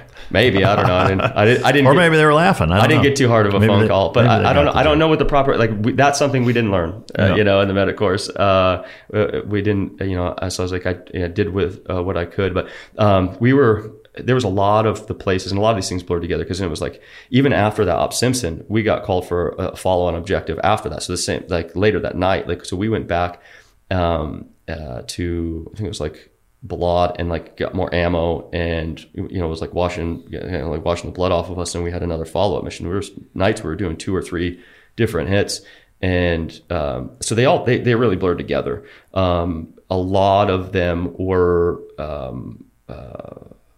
vest makers, right, where we were going and hitting, and we would find the vests and the materials for making them and all of that when we'd hit the house. And it was a pretty regular ordeal where, you know, you'd have a couple people squirt, a couple people would hold their position, they'd get dead, and half of the time the squirters would get dead, and half the time they get reeled back in. But it was just that over and on repeat, man. So that was the bulk of the deployment, was DAs on IED and vest maker type of operations in Tikrit. Yeah, the Samara Tikrit area. That was that was our kind of our AO in 06. And was that first op that you talked about, Operation Simpson? Was that the most busy or craziest gunfight that you remember from that, or were there any that were as bad or more so? There was yeah, that was probably the most complete version in my head of what a gunfight would look like, because it's kicked off with a vest, right? That started it. You had the belt fed, coming through the door. You've got the elements of small arms fire, the grenades. It was a complete enough thing where there was, it's like, that's okay. When you think about like in a movie or something like that growing up, like that's the kind of complete package of they're shooting at us, we're shooting at them, grenades, bombs, the whole thing. Other ones, there was we just kind of overpowered people with our numbers and our violence. So it didn't when things kicked up, it didn't last very long. Yeah. You have 36 Rangers coming in. It's like this is going to be over quick. Yeah. And that was like the most fight that we had really put back against us was 10 guys. Because usually, it was 2, 3, 4 guys where you go in and, we had times when I remember going into a room as a 2-man and guys was in the corner and his AK-47 had jammed and it was fucking right. Like, when we saw it later that the round, I don't know if he fucking loaded it backwards or whatever, but it was jammed and he went to pull a grenade and my buddy Mort he tapped him twice. And like he went down with a grenade in his hand, and then there was a secondary gunfight going on in the kitchen that was in a bedroom. But it's like here's 3 or 4 people who are putting up opposition against 36 fucking dudes. Yeah, who at that time were really tuned up, and they're doing this every fucking night. So it was usually over pretty quick. Whenever there was people who were going to put up any kind of opposition, it was fucking over quick. Yeah. With 36 dudes doing DAs and shit like that, did you ever have instances of blue on blue where rounds are going through walls and almost hitting each other? No. You were pretty solid on the deconflict that way? Yeah. Well, you have half of those guys are set up, to catch squirters. So you usually have two of the squads. Yeah. So it's not like 30 dudes hitting a house. It's more like half of that number actually hitting, and the other ones are working on containment, and then you rotate nightly. If you could, you mentioned like a movie. Is there a operation that you remember vividly enough to set up and almost walk through like it's a fucking screenplay that you could kind of describe that really exemplifies the type of mission that you were doing on that? The one thing I know that all you fuckers listening out there love the details on actions on like that. So if there's one that you could pick that you set it up that way, that would be fantastic. Also, is there if there is any fucking canine stories from that deployment? So the night with the guy with the testicle, that night. We were using a dog, and the dog's name was Wudan. The dog was fucking incredible. The dog was the most violent one out of all of us. We love that dog, man. And Wudan? Yeah. Wudan. That's cool. It was a Belgian Malinois, and it was some of the most interesting wounds that I've seen were from those dog bites, the way the tendons stretch and get pulled out. But yeah, it was. I'm like, it's that line of like, okay, what? There is no line here on Mic Drop. You cross. There's no such thing. Yeah. You can fucking trampoline over that fucking line. Yeah. So like, again, I like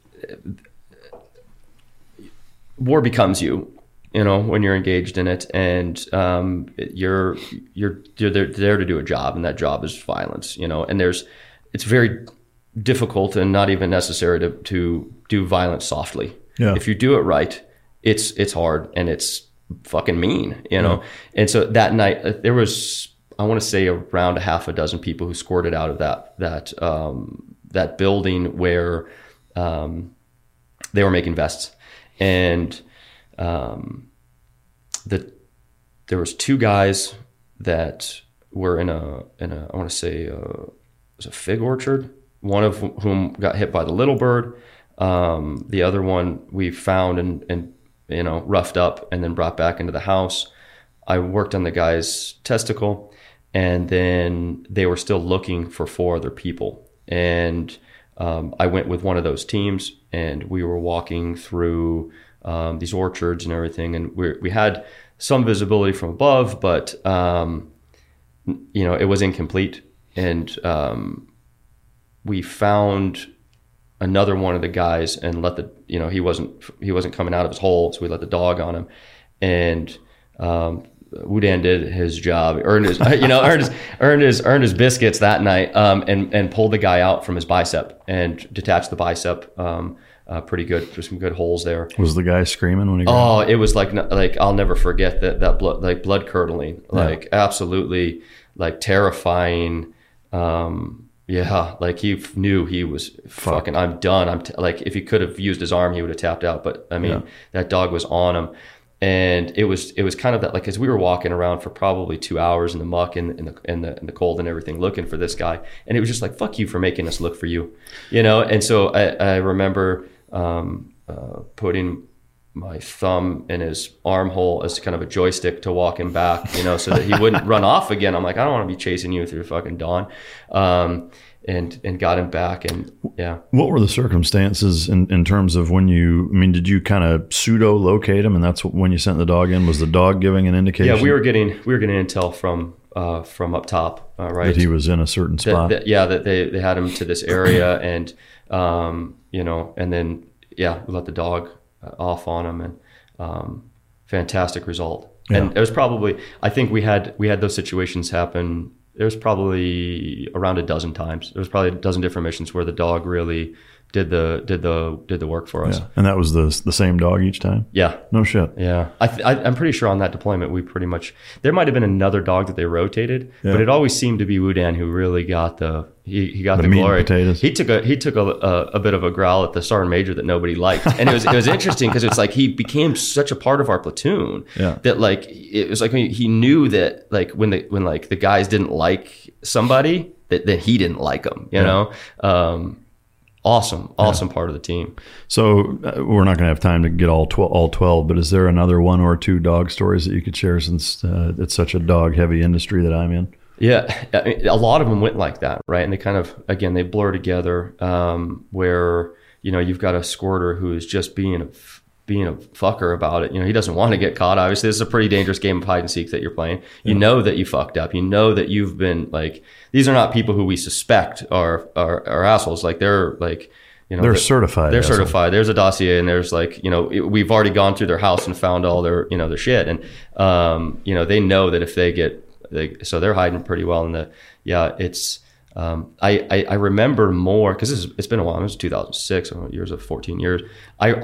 The thing that sticks out most to me about it is, one, how effective and the dog is, how fast and what they're capable of. Two was the injuries. Yeah. And I remember one night that it was out in an open field, and the distance was just so far that we were able, you know, we let the dog go. And so like we were fucking hauling ass as fast as we could, but obviously you're not going to keep up. The dog took down the squirter, and by the time we caught up to him, man, you just hear him scream the whole way. He's probably 200-300 meters out ahead of us, and you could still just hear him, and getting there. And I remember his tendons and ligaments being like stretched and pulled out of the skin, and just being like, and stopping for a moment, because like at that point, like I'd seen some decent trauma. It was like, oh fuck, you know, like that's a new one, you know.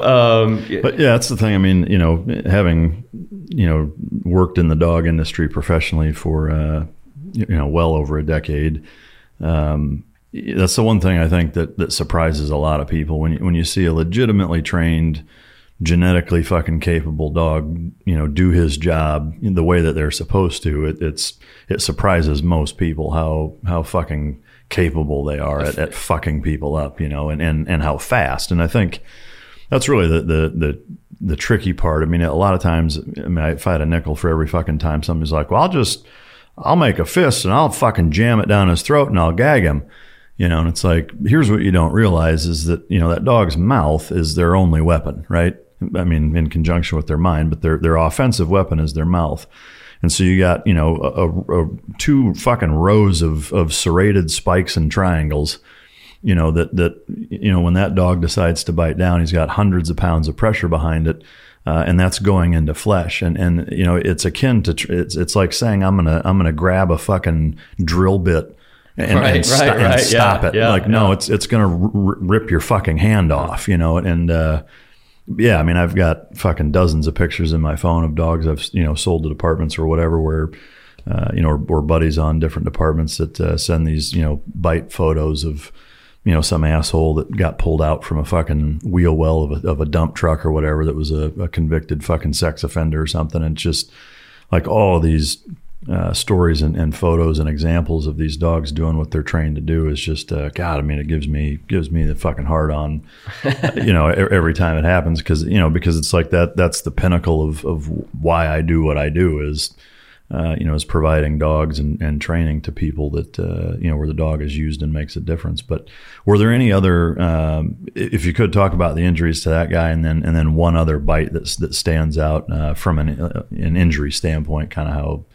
how spectacular it was? Yeah. So we had brought that guy back into, to the original house that we hit. And, I was told, hey, package this guy up, make it clean. I was like, okay, and you understand, like, okay, with, multi-systems trauma that's going on here, I've got a couple of things. And this is what, if I'm going to treat this patient right, I need about maybe 15, 20 minutes. Was he shot too, or just bit? Was he shot? I don't think he was shot. Yeah. I don't think he was shot. But he had the dog fucked him up. Plenty of good dog. I mean, he had it on I think it was definitely his forearm and around his ankle. And, it was enough bleeding in order to justify, obviously, IVs and everything. I had to go through a couple of things there, and there's a couple of things to package up. So I'm like, need some time.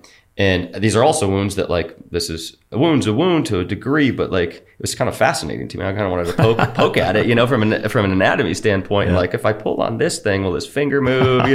And so I like. Packaging that patient was one thing. And I remember them telling me, like, okay, package the patient. And then something changed where we had an add-on mission. They're like, you have a minute and a half, helos are inbound and you guys are going to exfil. I was like, well, which is it? Do you want me to package this guy or, are we leaving him? They go, well, package him in a minute and a half. And it was kind of like, this major, saying this from the jock. And I'm like, bust out the Riggers tape. I'm like, what the fuck you want me to do? But he's the same guy who got on me about, being a little bit callous with previous patients. I was like, do you want me to treat the guy well, or do you want me to grab him by his tendons and throw him in the back of the helicopter? So we found a middle ground there. I threw some Band-Aids on him and went. Are you like suturing guys in that environment, or just packing it and fucking? No, absolutely not. No. Just at the protocol of time, for those types of injuries, you could. I think I might have actually put a tourniquet on him on his arm. Was that bad? It wasn't that bad, but it was kind of like, I'm going to slow the bleeding and just to make it not be so messy. And plus, it's like, I got an opportunity to fucking practice the whole thing with this guy. I'm going to practice. I'm going to go through my lane. So it was like, 1, 2, 3, 4, and the bandages. But I don't think I ended up not having time to do a line on him or anything like that. And it was quick and go. So. I didn't get a full patient history on him, I guess is what I'm saying. You didn't check his prostate? I tried. They wouldn't, I tried to tongue his dumper and they wouldn't let me. In terms of any follow-on dog bite stories, if you could share maybe one more, just because I fucking love it. I got one for the glory of the handler. We had it was another vest. There was a lot of vests going on at that time. It was just really... Was that the most prominent threat at that time? Yeah, and so you get to the point where like you get skittish because you've seen so many of them, and it's like, you're thinking everybody has a vest on. And the handler, I remember we were coming up on the house, and we had already been engaging with people on the rooftop, and there was somebody outside of the house as we were advancing, and it was kind of like, we'll put the dog on him. And the handler was like, wasn't sure if the guy had a vest. And he didn't want to let the dog go on somebody who didn't know if he had a vest or not. Sure. And so the handler actually just plugged this guy, a pistol. And I remember it, like, it was at a 9mm, and he emptied the whole clip on the guy. No shit. And then we left him there. Because it was just like, we have to go and hit the actual target house. And so he was there hours later, and we just assumed, man, they got a whole clip unloaded in him. And, we weren't going to, I wasn't going to rush in and try to, help him until after we knew. But like, we came back a couple hours later, the guy was still breathing. I was like, holy shit, man. I'm going to take a quick moment to bust your chops. You're probably the first combat veteran that's called it a clip, by the way. Oh, sorry, Mag. Yeah, it's been a long time, man. Yeah. I should. I'll. Yeah. You're going to catch some shit from the boys. That's all right. You might as well start with me. I'm just fucking with you, but I appreciate it. You got to hold your friends and your to a standard. That's right. So he dumps the whole fucking mag in this guy, and I mean, was he a bad shot or was he a lucky fucking dude? And was he wearing a vest? It's just sometimes, we detonated in place. I think it ended up putting some other charges that we found in the house near him and just blowing them there. So if he had one on, we didn't know it. Yeah. I mean, I would assume, I guess it depends on the vest, but you may find that out when you fucking dump a mag into them. Yeah. Depending on how it's fashioned. Yeah. But, so the handler dumps a mag in him. Were there any other instances where that handler used that dog and you had to patch a guy up? Those are the prominent ones that I remember. I mean, again, like it happened, but those were definitely the more severe ones where it was clear that the dog was the difference. Yeah. You know, that I'm not saying we wouldn't have caught those people, but we might not have. Yeah. And it definitely would have taken a whole lot more risk for our lives in the process. And those were in that deployment, those were the like two standout ones where the dog definitely made the difference. Yeah, that's awesome. As that deployment progressed, did there get to a point where you guys kind of got, almost burn out, like op tempo wise? I mean, or how did that? Yeah, I mean, it was short deployments. The 90-day deployment. So if we had to go a couple more months, burnout I think that would have. Yeah. Yeah, it was the right amount of time, and be able to come back and take a couple weeks off. Yeah, I missed the last couple weeks of that deployment though. I was, I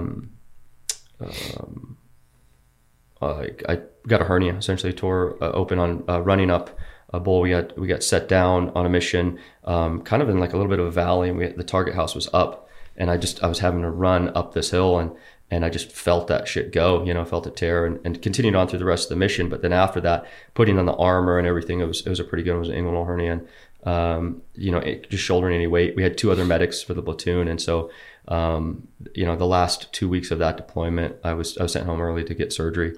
Did you make a full recovery? Does it still fuck with you at all anymore?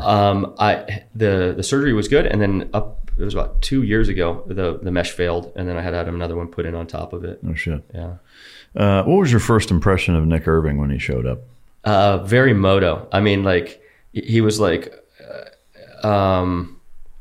I mean, he was like real young. I don't know. He's like barely 18 years old. Yeah. But he was like this supercharged, motivated. Like it was almost to his detriment. Like it's like you calm down a little bit, man. But like he just, he it was the fucking Ranger thing, and he was like, he wasn't shy about it. He wasn't passive about it. It was a little ball of muscle even at the time, and he wanted to fucking go and do it, and he was a very quick learner. That first deployment that was his first deployment. Yeah.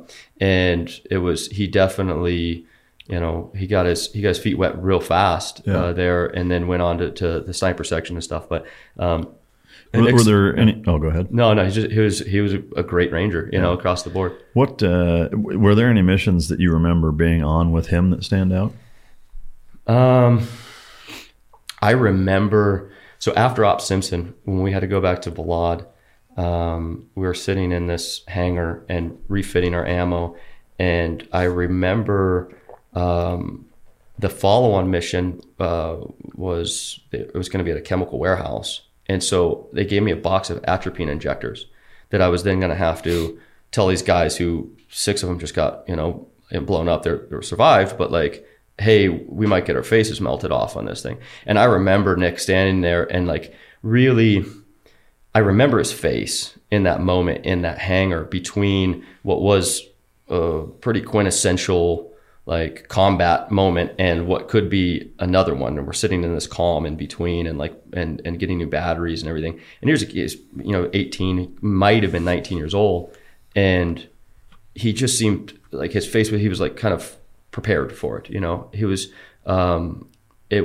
There was not that there was like a look in everybody's eyes like, oh shit, it was like, this is what we have to do. But I do remember that moment where like I'm handing out atropine injectors and like being like, okay, you guys remember from basic training, like if your face starts to fucking melt, stab yourself in the leg. And he was just like, the look on his face was like, this is where I belong. Yeah. Wow. He's a consummate fucking warrior, no doubt about it. He's been on this show a few times, and I would always love having him on. But All right. So as that deployment kind of wraps up, you said it was 100 or so direct action. Yeah, it was on average. There was one a night. There was I remember 1 or 2 nights where we're browned out, where we didn't go, and then there was plenty of other nights where we were 2, and I think once or twice we had 3. Yeah. Judy was boring. Hello. Then Judy discovered ChumbaCasino.com. It's my little escape. Now Judy's the life of the party. Oh, baby, mama's bringing home the bacon. Whoa, take it easy, Judy. The Chumba life is for everybody. So go to ChumbaCasino.com and play over 100 casino-style games. Join today and play for free for your chance to redeem some serious prizes. ChumbaCasino.com. No purchase necessary. Void where prohibited by law. 18+. Terms and conditions apply. See website for details. With Lucky Land Slots, you can get lucky just about anywhere. Dearly beloved, we are gathered here today to... Has anyone seen the bride and groom? Sorry, we're here. We were getting lucky in the limo and we lost track of time. No, Lucky Land Casino, with cash prizes that add up quicker than a guest registry. In that case, I pronounce you lucky. Play for free at LuckyLandSlots.com. Daily bonuses are waiting. No purchase necessary. Void where prohibited by law. 18+. Terms and conditions apply. See website for details. Lucky Land Casino, asking people, what's the weirdest place you've gotten lucky? Lucky? In line at the deli, I guess? Aha, in my dentist's office. More than once, actually. Do I have to say? Yes, you do. In the car before my kids' PTA meeting. Really? Yes. Excuse me, what's the weirdest place you've gotten lucky? I never win and tell. Well, there you have it. You can get lucky anywhere, playing at LuckyLandSlots.com. Play for free right now. Are you feeling lucky? No purchase necessary. Void where prohibited by law. 18+. Terms and conditions apply. See website for details. Do you know ballpark what the body count was versus? We were actually keeping tallies on the whiteboard until that same major. He said it was unprofessional, but we were at 38 when he made us erase the ticks, and I don't know, that was probably 3/4 the way through the deployment. Yeah. Did you guys lose anybody? We didn't. Yeah. No, and it was like one of those things where like you're looking back on it with how close some of these things that happened. Where I still to this day am like so thankful, that like all of our guys came back from that with, Yeah. Did anybody get wounded that you had to work on of your own guys? Not severely. It was like That's amazing. It was real wild, man. Like real close calls. Like I was saying, like a guy who took the round in the helmet. It's 7.62 hit your fucking head. It's usually not a good thing, but you literally. It was like a lot of those types of things were like bullet holes through pant legs and shit. Wow. Where like it like clipped the calf a little bit, and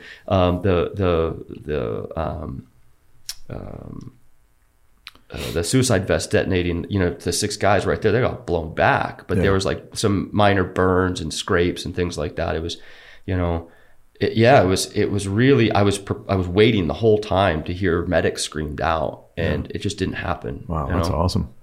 I mean, I think it's a testament to the selection process, getting the caliber of guys that, that Ranger battalions produce, as well as the training, and, there could be a little bit of luck in there. Who knows? I am curious in terms of as that deployment wound down. Where was your head at in terms of kind of, had you had enough? Was there a tipping point where you decided, okay, I've done what I wanted to do, and now it's time to get the fuck out? I was actually hoping to go to CAG selection. No shit. That fall. And I had that set up, and the hernia, when I had the surgery, I had been training for it that whole deployment. When I got that hernia, I had had the surgery was like a month before my selection day. I'm like, well, that's not going to happen. And then my enlistment was up shortly after that. But for me, the timing of it would have been perfect. Like, I get selected, good, I go over there. If I don't, then I'm out of the Army. Okay. Yeah. And so that was like the one thing where, not to say like it was left unsettled, but it's like that, like I wanted to go and see what that was about. And I would have obviously stayed in had that been the action. But at that time, after that injury and those deployments, and it felt like it was time to move on. Yeah. And my moving on again was like to go to selection, but then that didn't happen. So it was like, I'm moving on this other way. Yeah. And going and making all the mistakes that people make when they transition out of the military was the next step. But We'll certainly get into those here in a second. I am curious, taking one step back on that last deployment. Were there, to your knowledge, any of the raids that you went on, foreign fighters that you guys legitimately identified as being from somewhere else? Yeah. And where were they from? Do you know? Saudi Arabia was a big one. I remember consistently, and they would always have, not always, but plenty of times, just stacks and stacks of U.S. dollars. We had one operation. It just kind of like occurred to me where a good friend of mine, actually a couple Bronze Stars given on that one mission, where there was a couple of guys as sentries out in an orchard outside of this town, and we knew that. And a friend of mine went in, silenced and eliminated them. I was right behind him when that happened, and then we went in and hit the town. In the town, there was a couple of houses where people were in, and we eliminated one target as he was getting out of bed and reaching for a weapon. But and I'll never forget immediately afterwards the sound that came out of the other room was a child crying, and a kid was asleep in the crib, and it was like fuck. But there was it was like $40,000 US in brand new $100 bills underneath the mattress of the baby's crib. And that was a theme that we encountered a lot, was like large amounts of like US dollars in hundreds, crisp, brand new. That an Op Simpson, I think we recovered, a few $1,000s on different people, like that were getting paid that to. Did you take it? So that was the thing, is like there was a no comment. So there was a private who found that stash of cash in the crib, and it went over the radio. He's like, hey, I found there's US dollars in this thing, and oh wait, no, I didn't. Yeah, and like there's like all the guys are like, what the fuck did he say? Like shut the fuck, we can't take that back now. You can't put that back in the box now, man. So toothpaste out of the tube, right there. Yeah, but the major who was hanging out in the jock was like, he was really pleased, because like now here's something he can set out, and it was a win for him for certain. But like the guys were like, oh, we could have thrown a hell of a fucking party. We go back on that. But yeah, like, I think I'd like to say for the most part, when it came to the times when it's important to be honest, we were honest. Yeah. And did you guys ever find out where it was being funneled from, or was that above? No, that was there was people who were working on that who were with us that. Yeah, I'm curious. I'd love to have somebody like that on the show at some point and get into kind of the weeds of the. The same way they do like counter narcotic stuff is, the dismantling of the supply of those networks. But anyway, all right. So back to so the timeline doesn't work out hernia surgery wise. So now you decide to get out and you did a little contracting. Yeah, not immediately. What did you do? Right? Like, what was the first couple of weeks of being out? My dad and I took our Harleys to Mexico. No shit. First thing, yeah. What kind of Harley do you have? I had a 2006 Street Bob.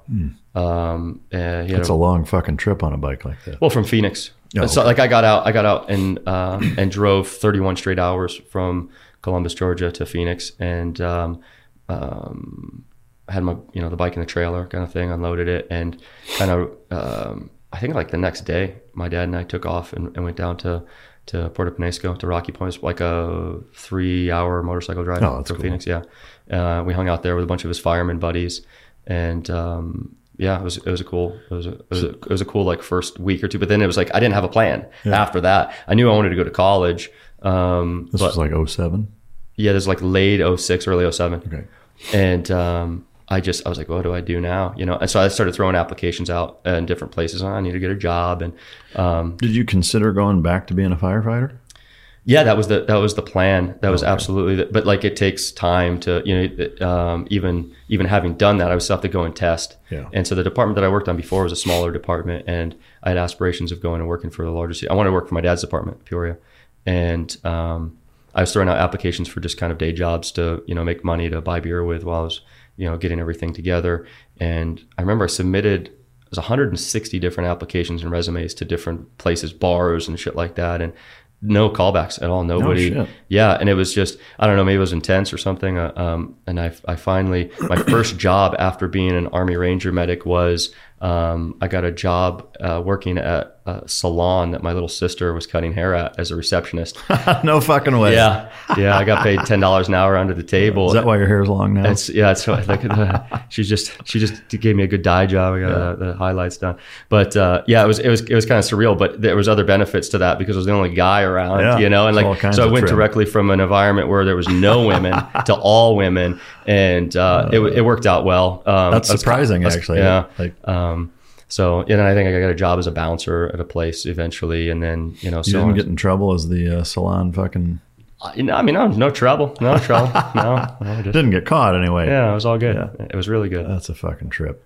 Was there a transition struggle for you at all in terms of taking a job like that and then the bouncer and whatever? I mean, was there an element of not finding purpose in what you were doing? Yeah, absolutely. There was that, like, I had done this thing, and I felt like I was like 24 years old, and I felt like I've really accomplished something. I've proven myself. And I had this thought that, like, if I showed this to anybody who's hiring somebody, that they're going to acknowledge that. Here's a person who, for nothing else, they've proven for 4 years that they can show up to work early. Even if you don't know anything about the military beyond that, or about special operations, or about any of these courses, that, like, here's somebody who's been able to be dedicated to something. And I think that people just didn't really understand. Yeah. And in late 2006, 2007, they're like, people didn't know what to do with you. Like, well, I had a guy ask me when I handed off my resume to a bar, the brand new bar that was open. I was like, just be a bar back. I'll fucking do the dishes, man. I'm not trying to manage anything. Like, give me the. I have no problem being the fucking new guy. I've done it. I'm a master of being the new guy. Yeah. And I'll work for it. But the guy asked me, like, well, have you ever, it's a service industry. Have you ever served before? Have you ever been a server before? I was like, well, I served my country, kind of thing. Like, does that? And there was just nothing. It was like, yeah, okay, we'll look at this and call you back. I never did, sort of thing. I'm like, I just want a fucking shot. I just want, like, I applied to Jamba Juice, like for $8 an hour. I'm coming out of being a Ranger medic, and I'm like, I was like, what the fuck? And so I started to get a little bitter about it. Like, do I have no value in society? And the more and more that I would submit and not happen, it got, you get that, like, feeling, internally, and then maybe you present yourself with that feeling as you move forward. Like, you become that person who's kind of, like, bitter about things, and because you're bitter, it doesn't really play well. But I started the testing process for the fire department at that time, and I think there was still something on the table there, and I had convinced my dad to go run a half marathon with me off the couch. Man, the guy's not, like, he would kind of, exercise a little bit. So let's go do this new experience. And I just needed new things at that time. I'd been out for a couple of months, and we went and ran this half marathon. It was great. Like, it was a really cool thing to go do with my dad. And we were real happy and having coffees afterwards, and found out that one of my guys got killed in Iraq on the deployment that I would have been on had I stayed in. And I remember it hit me like a fucking truck, Do you remember the circumstances?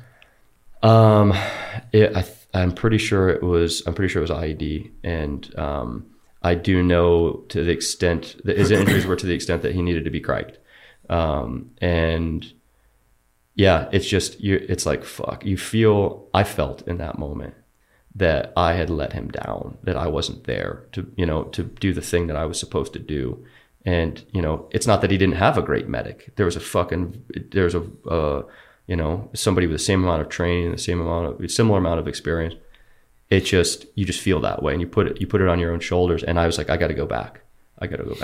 So I was in the testing process with the fire department, and I was like on my second interview, and I had an opportunity. I was trying to go into the Air Force for pararescue, and I had too many tattoos. The Air Force wouldn't let me in. And holy fuck. Yeah. And like, they were even saying, like, we're not taking any prior service now unless you've had the same job in the branch of service prior to this. I was like, well, I was a special operations medic. I want to be a PJ. I want to be a special operations medic. They go, holy shit, you're like one of the only people we've seen who can do this. But I have a leg sleeve. I have a tattoo from my knee to my ankle. And they go, that's disqualifying. You can't have that. What the fuck, Air Force? Yeah. So with back channel, I got a hold of going back to Bob Vaughn, the PJ who was working on Peoria Fire Department under my dad. He goes, you want to do this? We'll back channel you. And there's a team in Davis Mountains in Tucson. And he goes, they have an in-house selection that they do. If you can pass their in-house selection, then they'll backdoor you and get you into the pipeline and do it that way. to go, okay, fucking when's the date? And I prepared for it. I was like centerline focused on, I'm going and doing this. And I went and did the selection. I passed it. There's about 30 guys there. They were pretty much all prior service, like recon cats and a couple other Rangers and shit. And it was a good time, man. It was a good like smoke fest. You know, we did all this stuff. We did the, you know, the PT test and everything. But then it was just like, you know, the break off thing. I was like, I missed this, you know, like, and they still couldn't get me through. But that selection date was on the same day that my fire academy would have started. And so I had to choose between the fire department or to go to the selection. And I chose the selection, and I gave up my spot on the fire department. And it still didn't work out. Yeah, and they still couldn't get me in. God. I mean, and there was an E9 there who was really pushing for me, and they couldn't get past the bureaucracy of the guy has tattoos. Meanwhile, half the guys on the team, on that particular team, are fucking decked out, covered. But once you're in, it's a different thing than getting in. So, God, that is so fucking dumb. So I was like, now I got nothing. Now I'm really like, fuck. What do I do now? And I had a good friend of mine who I was in Ranger Regiment with, who was a medic. I was fucking drinking, and I was like, what do I do, man? This is my career path. I just gave it up. And I wanted to be on that department since I was 6 years old, and I just gave it up for this. And he goes, fuck it, just come to school with me. And what? He's like, yeah, I'm going to go to school in Indiana.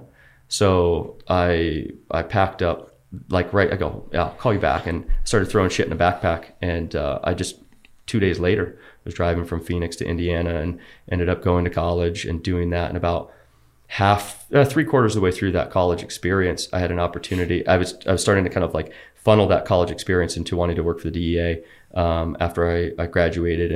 And I had an opportunity from one of my friends who was also a Ranger medic in my company. And he's like, hey, you want to come and do the DEA fasting? They need a medic to contract. And I was like, yeah, I'd love to do that. You know, I got about a year left in school. And they go, no, we need them you need to be here in like a week. Like, bro, I got finals, you know, like I'm in college. And he goes, do you want to do this? Yes or no? Like, I need to know, like, now we need to submit the paperwork. You need to go through and do all this stuff. And I'm like, yeah, I'm in. So I had to go to all my professors and say, I need to take my finals a couple weeks early. And they go, we haven't finished the semester yet. And I was like, I don't care. I just need to take these. I need to take my finals. So I breezed through my finals and was on a flight to the East Coast. You passed them all? Yeah. Oh, shit. Yeah. God damn. Yeah. Yeah, college was what it was. Was there any element of being the salty veteran in college and being like, are you fucking kidding me? Oh, yeah. Well, like I was studying, I was really interested in why we went to war, you know, at that time. And so I was studying essentially international relations and politics. And a lot of the classes I was taking was on terrorism and political violence. And these discussions would, you know, the whole course was discussions about these elements. And there was time, I had somebody in a class call me a terrorist for fighting in Bush's war. And it was like every ounce of control to not pick up my fucking desk and throw it and at prove that motherfucker right. Face. Yeah. And it was just that, like, I literally had to get up and walk out of the classroom, you know, like those moments of contention. And you have, it's tricky, you know, because you're like, I've experienced these things that we're talking about. And even the person who's teaching it hasn't really experienced it. They've read it in a book and good on them. Yeah. But these elements of it, and like, you're getting this a little bit twisted, you know, yeah, it's all in theory. And that's the problem with people like that. You know, when most of the people that teach those courses and a lot of the kids that go through that and then ultimately, you know, become, you know, assistants and then professors and, you know, and then they're fucking pundits and then they're political advisors and, you know, and they're people that have never really fucking done anything. Right. You know, what's that adage? Those who can do, those who can't teach. You know, and that's one of the big problems. I mean, I applaud your ability to not smack the dude, although, you know, I probably would have, and it sounds like the motherfucker probably needed it, you know, but you know, that whole, I think, you know, principle that exists in so many of our universities and if you want to call them higher educations, I'd call them more like lateral education, not higher, but you know, they paint an incomplete fucking picture, you know, and they, again, it's all in theory and not in reality, you know, and there's a big goddamn difference between those two. But and at any rate, so when you took those finals, did that put you to the point where you were graduating, or you just finished with that semester? No, I was done with that semester, and I pretty much took the next semester off and went and did only did a few months doing that job, and it was a cool job. It was definitely a different view, different perspective than being a ranger. Got on the ground, and my buddy picked me up at the airport. Was it like the Blackwater experience essentially, or was it? Yeah, it was through Blackwater. Was kind of the conduit. Right? Oh, okay. It was still Blackwater. Yeah. Was it just mobile security type shit, or? No, it was, so the gig was to be attached to the DEA FAST team as their medic, because they didn't have medics in house. So they had like a same with the comms. They had like a soft comms guy and a medic who they would attach. And but it's cool. I got to do a lot of different things. I got to run an aid station there and work with their version, the Afghan version of what they were standing up of the DEA, and do training with them. And so it was a different experience. We had a car, and we could, we went out, like we went out into town, into Kabul, and like the day that I landed, my buddy was like, "Hey, you want to go?" There's like a gathering of people getting together, like whatever. We went and had some beers at somebody's house in downtown. I was like, "What the fuck is this?" Is a totally different thing, man. Than any other times I've landed in Afghanistan. And like there was especially at the time, there's still more freedom and but it was cool. It was a worthy experience. And I ended up coming back after, and then I had I was a college student who was now not only the salty guy, but a salty guy with a bunch of fucking money in my pocket. So like it got real interesting. Had a really good time for the rest of that college experience. Oh Christ. Two things. When you were on with the DEA FAST team, was there any behind the curtain shit that you kind of uncovered that you're like, this is really how this shit fucking goes down, or were you kept kind of out of the loop? I mean, I wasn't on the team. I was attached to the team, right? Like I didn't go through just being in that environment. Yeah, I mean, a lot of the stuff, because like a lot of stuff that I was studying even on my own and in these classes up to that point I had a pretty good idea of the situation, but to be able to see it firsthand, and I don't think anybody, maybe there are some people, but very few people really have the whole picture no matter what, right? Like, there are people out there that do, they're just, there's not that many of them. And that was only one element of what I was doing there. There was other things that like people were working and like the team, half of that time that I was there, the actual team that I was attached to was on vacation. So it was like I was trying to find stuff to do, and there was other elements that were around that having a soft medic add on is always, it's like, hey, can I fucking come along with us. Let's do this thing. Let's do that thing. So there's a little variety of stuff in there. And but it was a great experience to then be able to bring that back into the classroom as well. Because there's another thing they're few and far between, but there are professors in universities who understand, like, this is a tool. This person, this human being in my class is an asset because they have something that I don't have. And I had one professor particularly who would make a statement, about Afghanistan. They would talk about, the rise of the Taliban and things like that. And then they would look to me and literally in front of the class ask me, like, would you agree with that? So there were people, it was rare, but there were people that really, truly valued that in that environment. Those were the classes I loved to go to because I felt like my experience meant something in that spot. For sure. Did you at least once slowly and dramatically get up when they asked you that and just like take over the class and be like, well, what I found was like just completely dick stomp them? I just, they're not stood up. I would do it from the seating position. It's, there's generalities, right? That in order to teach, especially an undergraduate level class, like you have to kind of speak in generalities of like, this is what happens in Afghanistan. Like, well, in certain provinces, that's correct. And in other places, that's not necessarily culturally accurate. Like there's, and it was the same thing with living in Mexico. There are certain places where it's fucking dangerous and I would not go with my family. Certain states, like, and then there's other places aren't. And if you, to generalize the whole thing is a good way to begin an understanding. But it's the nuance that really steers true understanding. That makes sense. When you were just the medic for the FAST team, were there any cool operations or anything that you went on with them, or was it pretty benign by comparison to your Ranger deployments? The cool missions there, it was usually to hit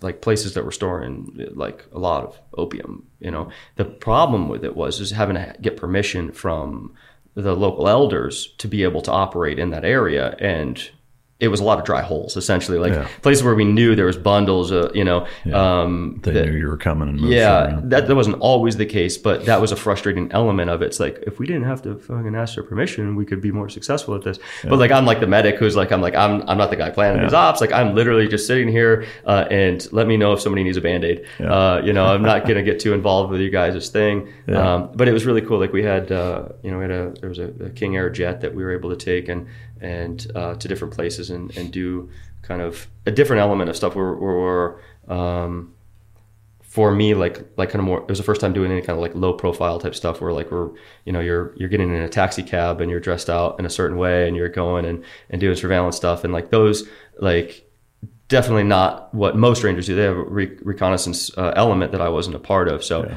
just the few times that I got to do that, I thought it was like the experience of it was pretty cool. And again, like I'm kind of like very junior person there, just observing what is going on with everyone else and trying to learn as much as I can without speaking. No, it's fucking cool, man.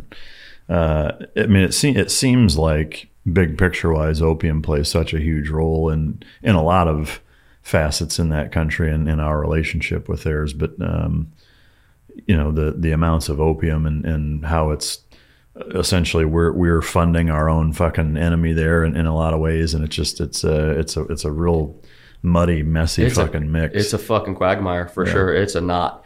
And like as soon as you start to think that you figured it out through reading and through experience, you're like, oh wait, no, okay, there's another kind of a knot within this knot, and all right, so you do that, you come back, and did you finish college or? I had 3 classes left. But they were spaced out to where I had to take them in 3 semesters, and I got to the point where I was like, I don't really like. I went to Indiana to go to school. Was it a big school or Purdue? Oh no shit. Yeah, so fucking Purdue. So that makes me think one quick thing then, like a combat veteran, Army Ranger, did a medic stint for the FAST team. Now you're a student at Purdue. Like, how much ass did you slay at fucking Purdue? Because there's a lot of it there. Yeah, it was decent. So like I was at the time, I really, and one of the things actually why I could have stayed on that deployment. I could have extended and continued to do the DA thing for quite a bit longer. It was a really cool job, and the guys were really cool. I loved doing it. But I was training. I wanted to be a professional triathlete, and I'd been training up to that point. And it's really difficult when you're in Afghanistan to find a swimming pool to train in. And I finally actually did. It was like 3 days before I left, but it was a small one.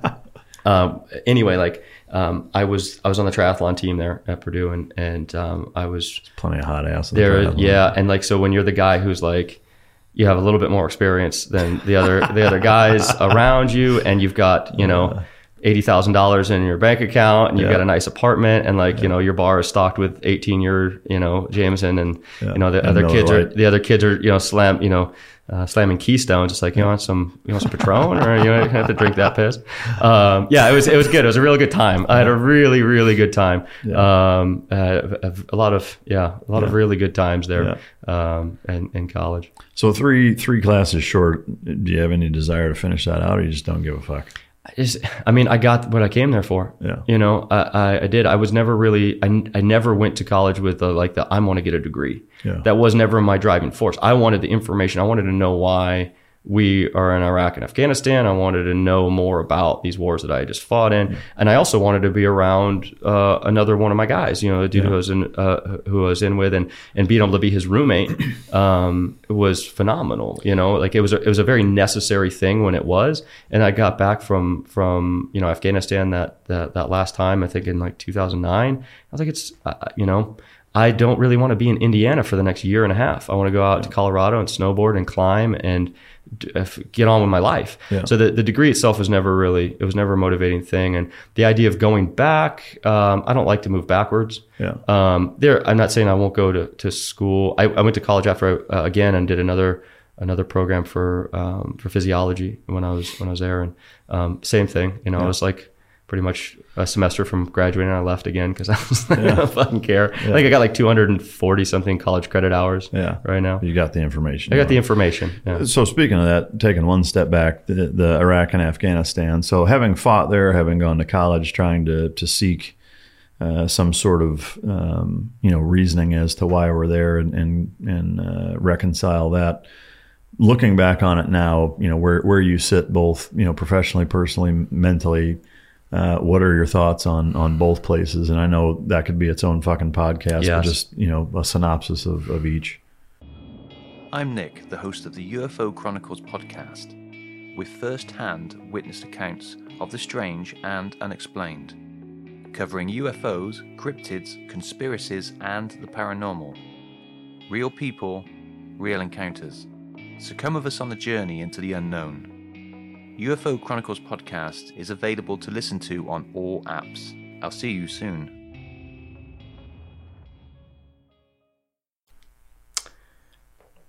It's another knot, right? But I think what we did in hindsight, it's always, hindsight is typically 20/20. We can look at it a little bit more clearly. We entered into a war with an ideology that is malleable. Terrorism, like a war on terrorism, you think about that.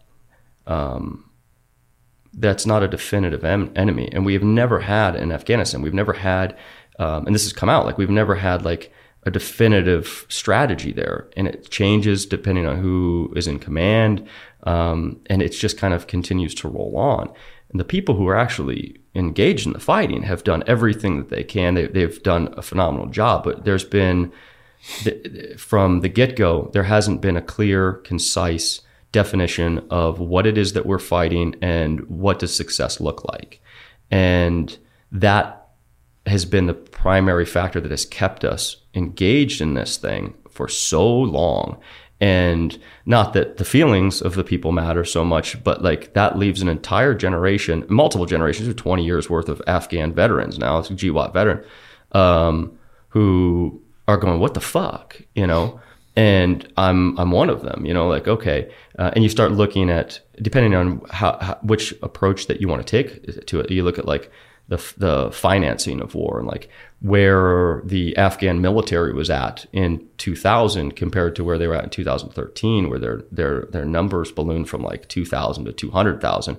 And every single one of those soldiers who's making, $1,800 a year is costing predominantly the U.S. taxpayer close to $40,000 a year in their training and their boots and their, and all of that. So the amount of money that is changing hands in order to keep us engaged in that, there is somebody there along the lines is benefiting in a way that who is in enough of a position of authority to keep that thing going so that those revenue streams keep going to where they are. And to me, that is the, you say like follow the money. That's the most logical explanation in a nutshell of like what got us started down the road and why we are where we are. Now, I understand like there was like with the events of September 11th, there was something that needed to be rectified. That was an egregious attack on American soil, and there needed to be decisive action against that. Concise is probably not what happened. There was action, and it was the people who were engaged in the action, who were who had the boots on, were doing everything that they were told to do for the most part, and executing it exceptionally. But then the thing just keeps changing and keeps changing, and what the fuck? So that's the nutshell answer, I think. Yeah. I mean, I would largely agree. I think, to me, looking back on it, having been in for several years prior to 9/11, during and then after, from where I sat, it's and admittedly, it's going to be more biased in what I'm about to say based on where I was sitting at the time. Not naive to that fact, but it seemed like a concise action happened initially. It happened, okay, we're going in, went in and largely kicked the hornet's nest over and whipped some ass for a few months. To me, it was at that point where it was like, okay, kind of got them on their heels at least a little bit. You know, they've scurried into the hills at least. You know, they're not running shit anymore and just, you know, doing whatever they want with you know, complete fucking freedom.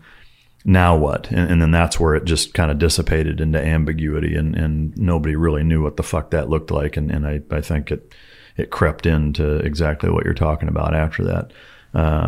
Afghanistan, even as muddy as that is still far more clear cut from my perspective than Iraq. Absolutely. And I was in Iraq. You know, to me, again, I agreed 100%. Hindsight's 20/20. I'm curious to get your thoughts on Iraq too. But yeah, I mean, I think a lot of that. Obviously, most wars now are pretty political. Mm-hmm. I think that what we did similarly, right, where there was an action that was taken, and then after about 3 months, the main effort of what we were attempting to do had been completed. But then you had this military, you had all these people who had these jobs before that now they weren't, and we had this. I think we had an opportunity right there, and again, it's hindsight's 20/20. Was, you know, to do something differently. And when those people were looking to us to go, okay, now, you know, how are we going to feed our families, all that moment of like, what it would have cost us to set something up there and then get out, in hindsight, would have been a lot less than those people eventually going, I got to fucking figure something out to feed my kids here. And when there's an option, you know, to make money doing something that we would consider on our side to be, you know, nefarious, and you know, starting to, you know, manufacture, and this is fast forward, but like manufacturing suicide vests or taking, you know, varying IDs and doing those things, you know, then, you know, as a parent, I'm like, fuck, like you have to do something, you know, and so we ended up creating a lot more people that.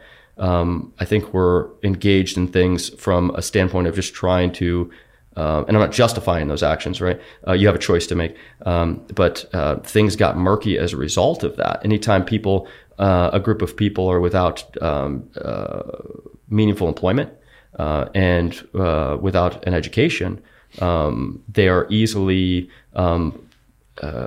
more easily motivated into violence for a small amount of money. I'd say probably manipulated. Yes, absolutely.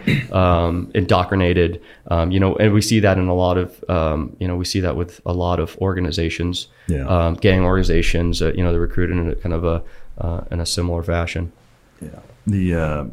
Yeah, I agree. On Iraq, it's, you know, it's one of the more common questions I get asked, and I do like to ask of combat veterans that have been there, is kind of what their take. I mean, my take very simply is that, you know, because I think where a lot of people struggle, and you know, to me, served or not served, there's this, you know, almost ideal of, you know, you don't want to think that, you know, that there's even people that are considering thinking that these guys died in vain, you know, and to me it's very easily and justifiably no, and that, you know, to me with all of us, and I suspect that you're very similar to me in that way, and I think most service members have the notion, the internal notion that, you know, we all volunteered to do, you know, whatever our government decided that you know we should be doing to the best of our ability, and that's what we did, you know, and irrespective of why you're there or who's pulling the fucking strings or whatever, is that, you know, our country collectively puts the people, you know, in the positions to tell us where to go, what to do, and how to do it, you know, and a similar percentage of the population rogers up to go get their hands dirty on behalf of Uncle Sam. And it really can just be that fucking simple, you know. Hindsight's always 20/20. Well, it's not 20/20 going into every one of these situations, and you know. And so to me, like, just knowing that all of the guys that didn't come back, you know, they died doing a job they love with guys that they you know, love and trust, and for people that they love, you know. And so I don't think it needs to try to be figured out any further than that, because I think it's just. It's counterproductive, and there's no good that's going to come out of it. You know, you volunteer knowing that that's an option, and that's going to happen, and you see it happen, and that's just part of the fucking gig. But at any rate, I appreciate your insight on it. When you finished and you decided to move to Denver, what was kind of the thought process now into doing what you did there, and then ultimately transitioning into deciding to want to write for a living? So again, I was trying to do the triathlon thing professionally, and Denver, Boulder area is where the best, triathletes for the most part in the country live, and I wanted to compete against them and do that. And so it's almost impossible to make a living doing that. Even if you're like, it's like there's maybe about 350 professional triathletes in the US, and maybe 10% of them actually make a living off of it. So you have to be like, so I coached, alongside and did that thing, for people who were coming up, and I actually ended up opening a gym and, with my fiance at the time. And that ended up not working out. And either one of them? So she left, and that ended up causing the business to go under. There was a little bit of... she wasn't Canadian too, was she? No. She was a yoga teacher, though. So there's the theme here. It's the fucking pants. It's the pants. It is the pants. The only reason any guy goes into a yoga studio most of the time is the pants. It's nice that I think 7 out of every 10 women now travel in yoga pants as well. Anytime you're in an airport, it's like a yoga studio. Provided they have any business wearing them, yes. Yes, because there are some that don't. But at any rate, but that went under, and and I had other gyms and other stuff going on. But in the wake of that relationship going and the business going, I didn't I was pretty much on a friend's couch. I didn't have a place to live, and she had taken it all. I mean, the ice cube trays, included, and that was nice of her. Yeah, and the hardest bit was the dog that I got after I got back from Iraq, probably 3 years before we met. She took the dog as well, and I was like, I can let all the other stuff go to a degree, but that one was a hang up for me. I got accepted into another program, a college program in Northern Arizona, and I had kind of packed up what I had left. To including the little shred of dignity that I had, and it was going to head south, and I just couldn't get around leaving my dog. And so the next morning... I feel like a fucking mission took place. The next morning, the cops knocked on the door and asked me if the dog was in my friend's apartment, and I was arrested. No shit. Yeah. There was 3 felonies that got slapped on for that. Goddamn felonies. Yeah. What kind of dog was this? It's just a little frumpy mutt, man. A little pound mutt. So she had claimed that I broke into her house in the middle of the night and all that stuff, and so now the college was out, right? I didn't have that option anymore. Were you convicted of any of those? No. It was all thrown out. Because, like, the whole time they were going through the process. I spent a few days in jail in the county, and then which is a cool bit on its own. Why are you in here? I stole a fucking dog. Yeah, and all the guys were just like, that bitch, like they were like, I deserve to be in here. I stole a car. I was hopped up on meth, and I stole. I'm like, you shouldn't fucking be in here, man. Yeah. And I'm like, hey, it's just kind of how it breaks sometimes. But like, I listened to the 911 call afterwards. My attorney ended up getting it, and the crying and like, oh, he's a vet, he's Iraq, he's a Blackwater guy, he's dangerous, and all this stuff. And that's all it took. The cops showed up to the front door, like thinking they're gonna have to fight me, and I'm like hungover as all get out. I'm like, You're like fat Thor sitting there. Yeah, definitely haggard Thor, man. That's me. What the fuck? So it really I couldn't leave Colorado, and I was real down and out, and back on my buddy's couch, and not have a job, and I didn't have anything, and now I was facing charges, and I was out on parole, and I didn't know what to do. I was writing, so I started writing, and I started writing about anything and everything, and there was just something in me that cracked, and I was writing, and I did that and didn't show anybody that stuff for a year and a half. Now, all those charges ended up getting thrown out, and a lot of it had to do with the fact that she was a bitch with a prosecutor.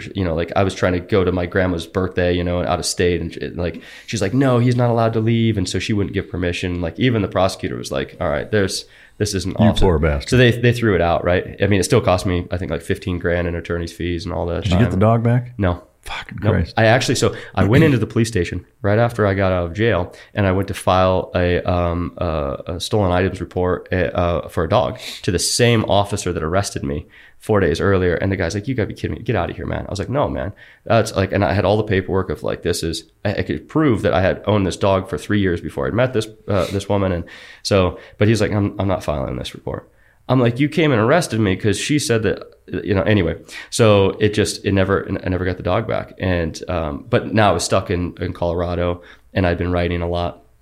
And, a friend of mine who wrote for a at the time a popular military blog site that I didn't have and the whole veteran thing I wasn't tracking on that necessarily. And, he wanted me to write a story about, being a medic in Iraq and give it to him, and he used it under his name, because like he had to have a quota. And I wrote about Op Simpson, and that night, and, it resonated with people, and people were like, "We'd love more of this." And I was like, "I've been writing this whole time."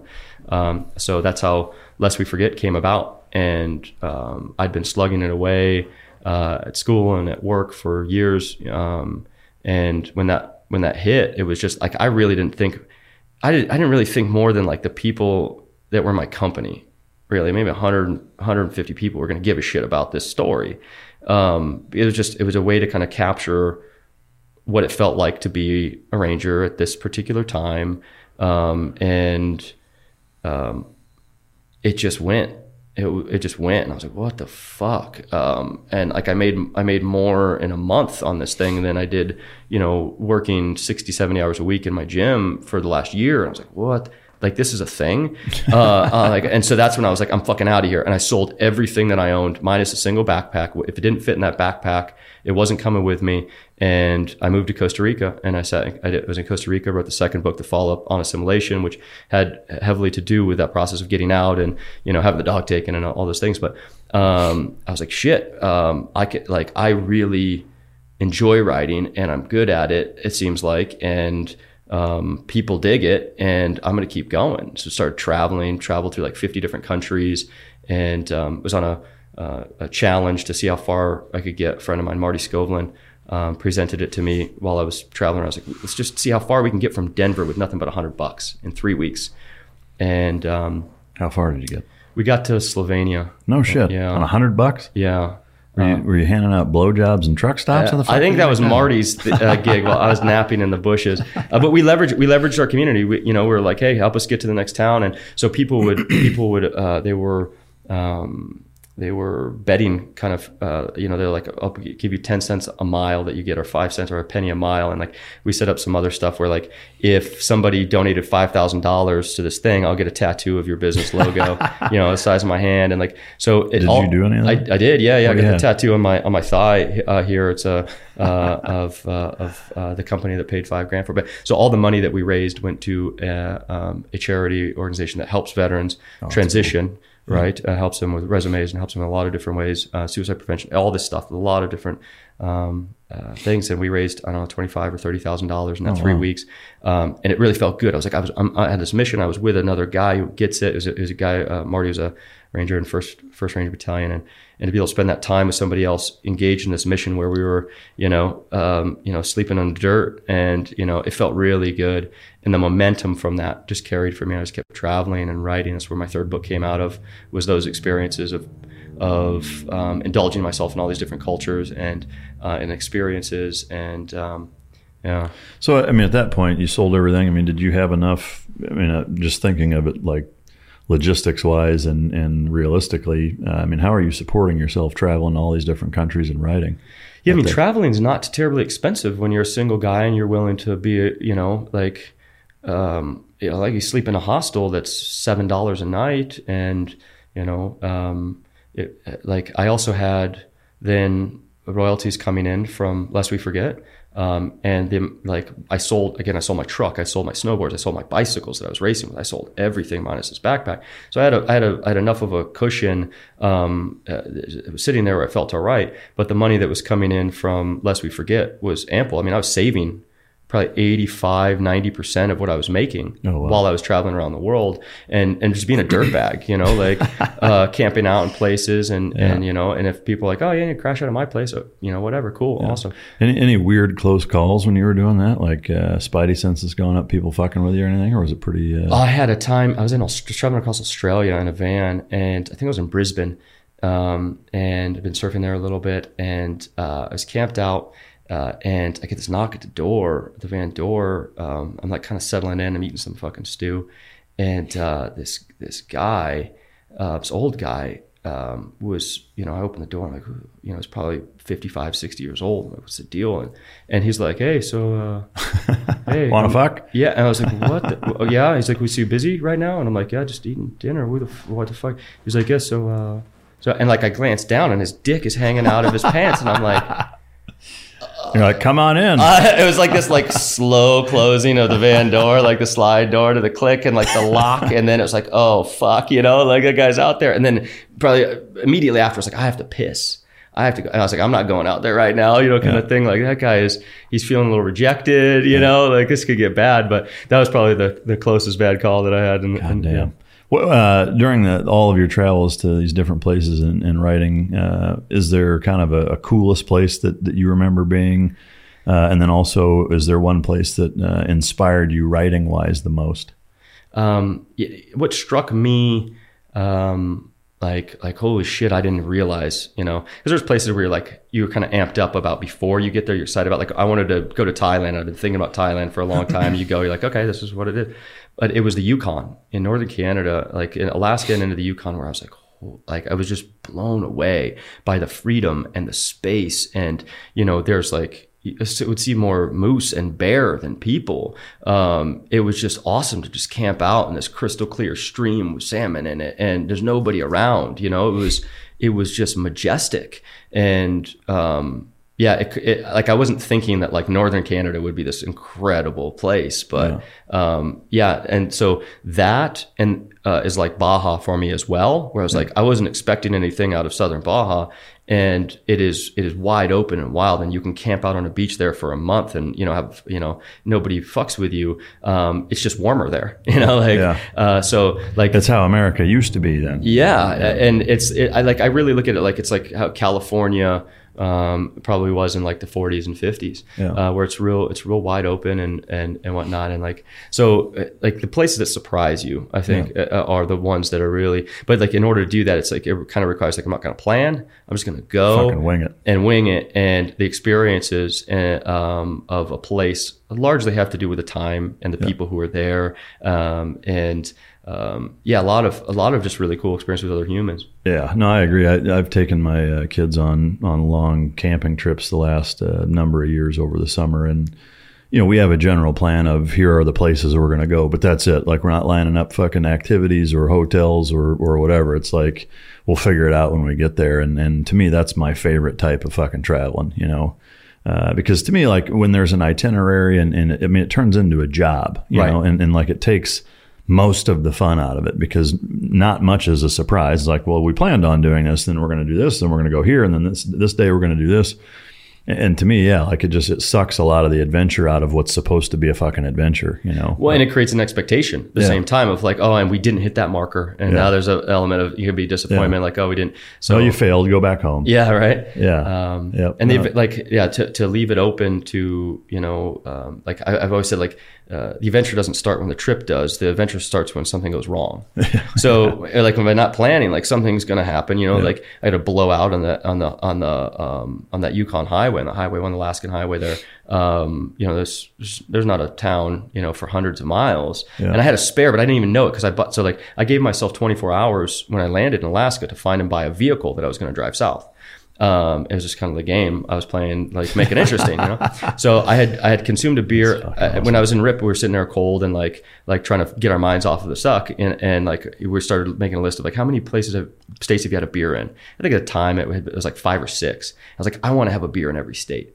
And so I was on like fast forward then to this trip, like I had visited a good ranger buddy, this guy Nathan Ellis in Hawaii. He was living there. I had my Hawaii beer, and I flew to Alaska where I bought my van and had my Alaska beer, and then started driving south. And I had North and South Dakota were the last 2 states I had left. I had 48 ticked off.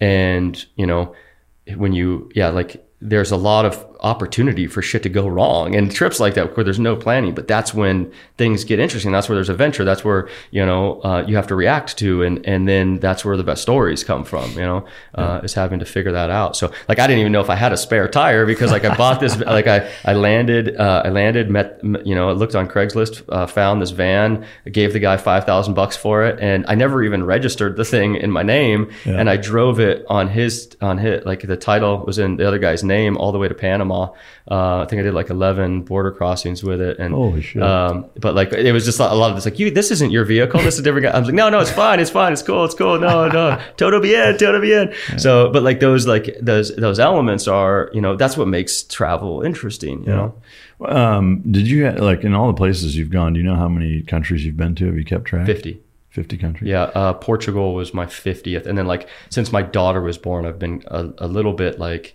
we've been chilling out for the last 3 years in our place. I built our house, and like built it.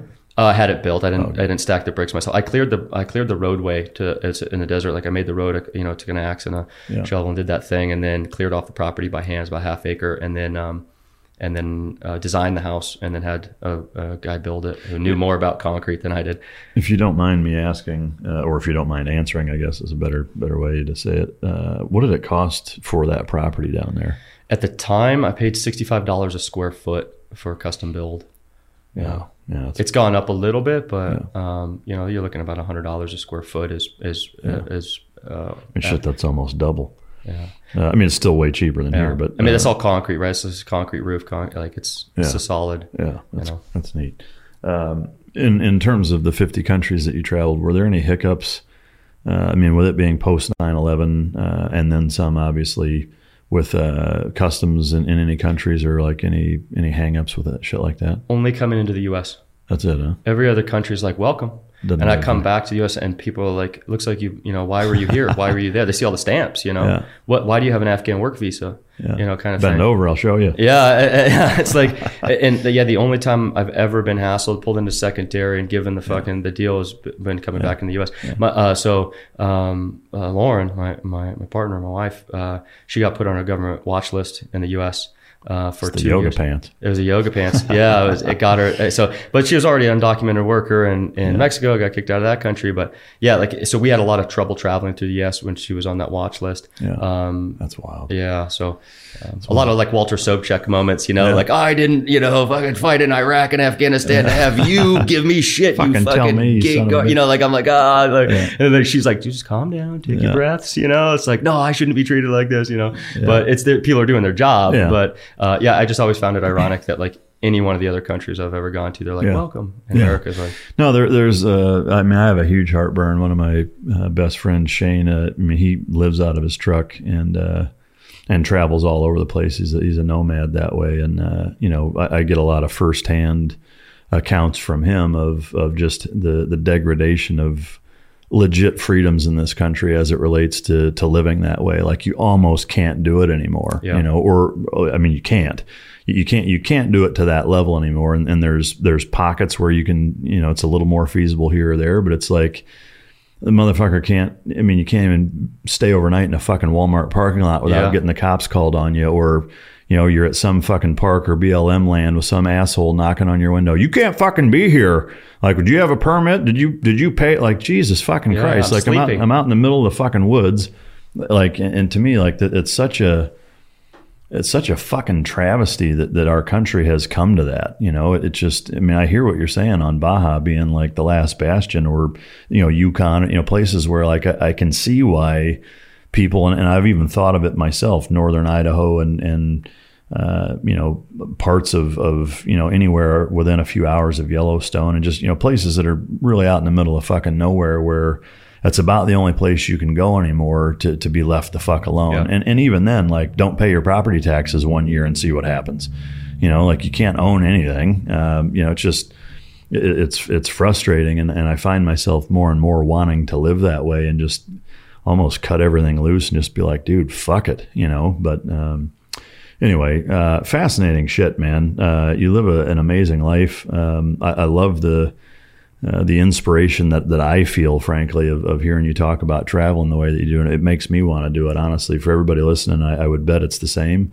And I'm right there with you. I mean, the times that I do, I always have amazing stories and memories from it. I for sure need to do more of it. But so essentially now what? I mean, obviously you're writing, but is there a 5-year, 10-year, 20-year plan, or is it just you're writing and what happens, or?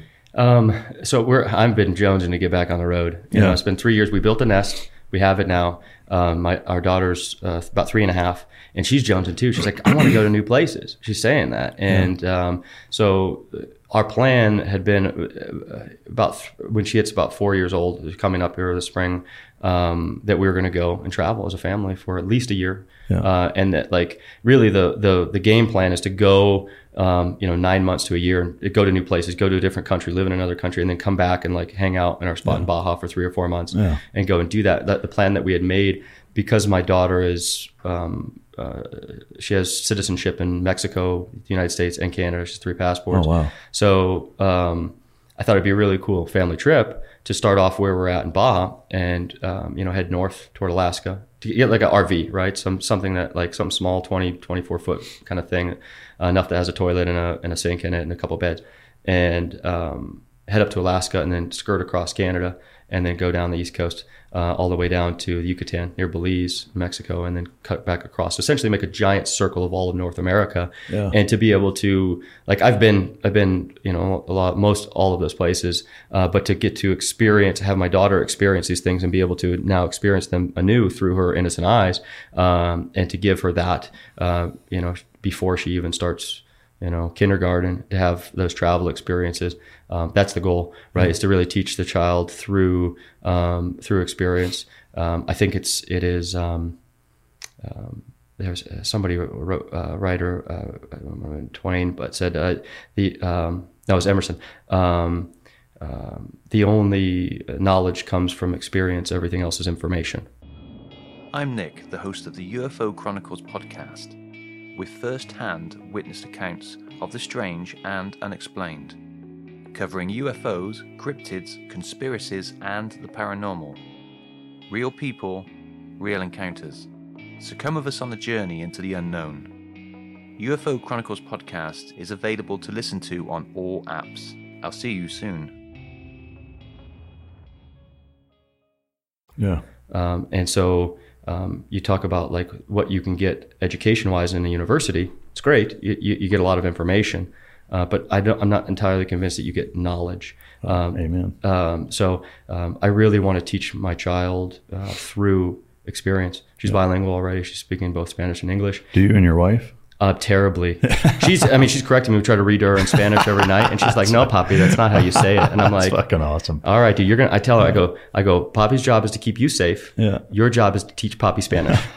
So, and she's like, okay, and she'll repeat it back. She's like, my job is to teach you Spanish. All right, cool, man. That's fucking hilarious. So God, yeah, awesome. I'm like the kind of ignorant immigrant dad who doesn't speak the language, and like that's so fucking cool, man. In terms of just thinking of it, being a father myself, is there a thought process or a plan in terms of like what your guys' goal is once she's at that school age? Like, is it, because at this point it's like, do you go with like a Mexican-based curriculum, an American, a Canadian, like in school, an online thing? Like, what are your guys' plans as far as that goes, or have you thought that far ahead? We've thought about it and discussed it a lot, and I think it's inevitably going to be a bridge that we cross when we get there. Yeah. But there are school opportunities. They have a Sierra School and a Waldorf School not too far from where we're at, and they're small. There's plenty of opportunity between my wife's job and mine to homeschool. My wife's the educated one. She's the one with a master's degree, and so she has elements that she can teach. I can teach other things. Not that that's optimal, but there's also so much more opportunity now, especially due to our current situation with online schooling. So I think as long as we have an internet connection, that it's probably going to look like something hybrid, where maybe half of the time,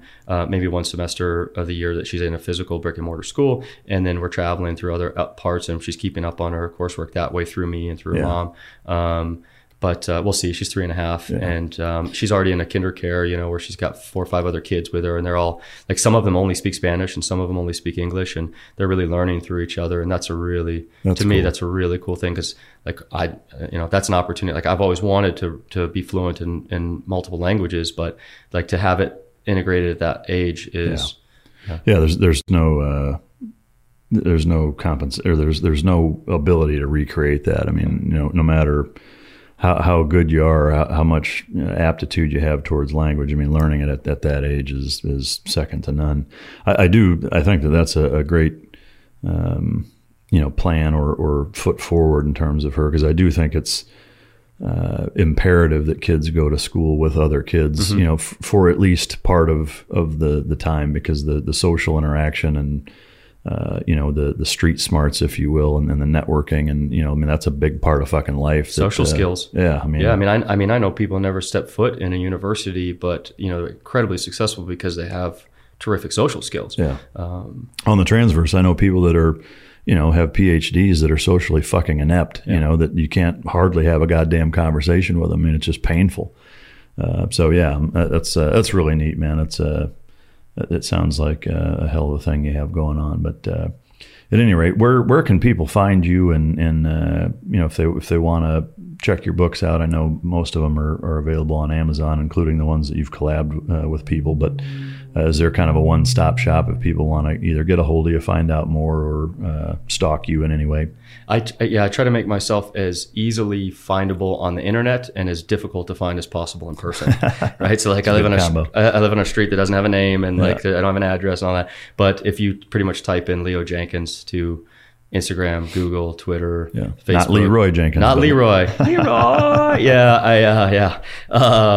It's Leo _Jenkins and this and that. You type in Leo Jenkins into Amazon, all my books are there. Yep. If you go through my publisher's website, Dead Reckoning Co., this book right now, Lucky Joe, is available. You get signed copies of this. Oh, cool. And then my previous book, War and Pieces, is on there as well. And then there's talk right now of bringing some of my previous works under their moniker. Awesome company, awesome veteran-owned, operated publishing company that's doing a lot of good right now for veteran literature. Awesome. And like really getting behind, we were talking about before, like who are the people who are writing? Like we're trying to be those people now, like guys like David Rose, who's done 4 or 5 books as well, coming out of a recon Marine background. And we finally have this company with Dead Reckoning that is like, we want to be that support to get you guys to that point, and people, and so that all you have to focus on is writing these stories.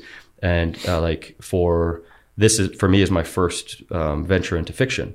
So to be able to do like what Tolkien did and take those experiences and turn them into these parables and these stories that you can you can educate people without it being like, and this happened in Iraq, and then this, we did those books, and those books were important.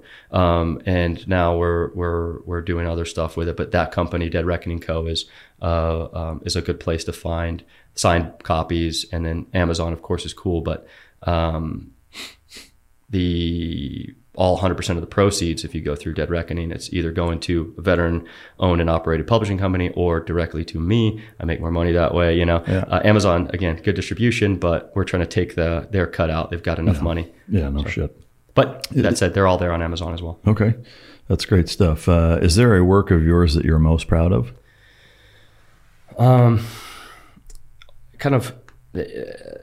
I'm proud that I'm continuing to work at this, because I know I'm not there yet, and I really think I'm just getting warmed up. I think the thing that I'm the most excited about is always the thing that I'm currently working on, and it's a weird thing with writing is like a lot of these projects like that. Like this book, I finished this book months ago, and I'm already working on 2 new books, and so like I'm like the work is I think what I'm proud of. Yeah. And there's not one, I like that there's not one thing that I'm hanging my hat on, because like I had the war memoir book, Unless We Forget, and then I had the transition book with On Assimilation, I had the travel book with First Train Out of Denver, and then a couple collections of poetry. And actually right now I feel really good about, I'm the editor for 2 volumes of poetry that's collected all by veterans, right? So we put the net out there and said, if you're a veteran and you're writing, give us your work, submit it. And we just did the second volume, which is called War and After. It just hit like 3 weeks ago. And to be able to give a voice to a couple of hundred people who didn't have, platform before, and to take that highly condensed, emotionally packed material in a poem, these experiences that we have, and to give that to the general public and say, this is what we not just one person, not just me went through, but this is our generation, our GWAT generation. Yeah. And they're true poet warriors who are able to condense those intense situations into and experiences into this beautiful poetry, and raw and like guttural. So being able to be the editor for that and to introduce that and to be the one to kind of have put that out. It's not my work, but I'm really proud that I've gotten to a point where I can help other people get their work out. Yeah. No, I mean, that's a hugely important part of it. I think that's where a lot of guys struggle, is they don't know what they don't know, and it's hard for them to even get started. So fucking great on you, man. Last question. In the medic in you, do you keep a fucking med kit, like a stout med kit at the house on you when you travel all the time? Or I got one in each car and 2 in the house. Yeah. Yeah. Like if you're traveling, do you keep one in your backpack or anything?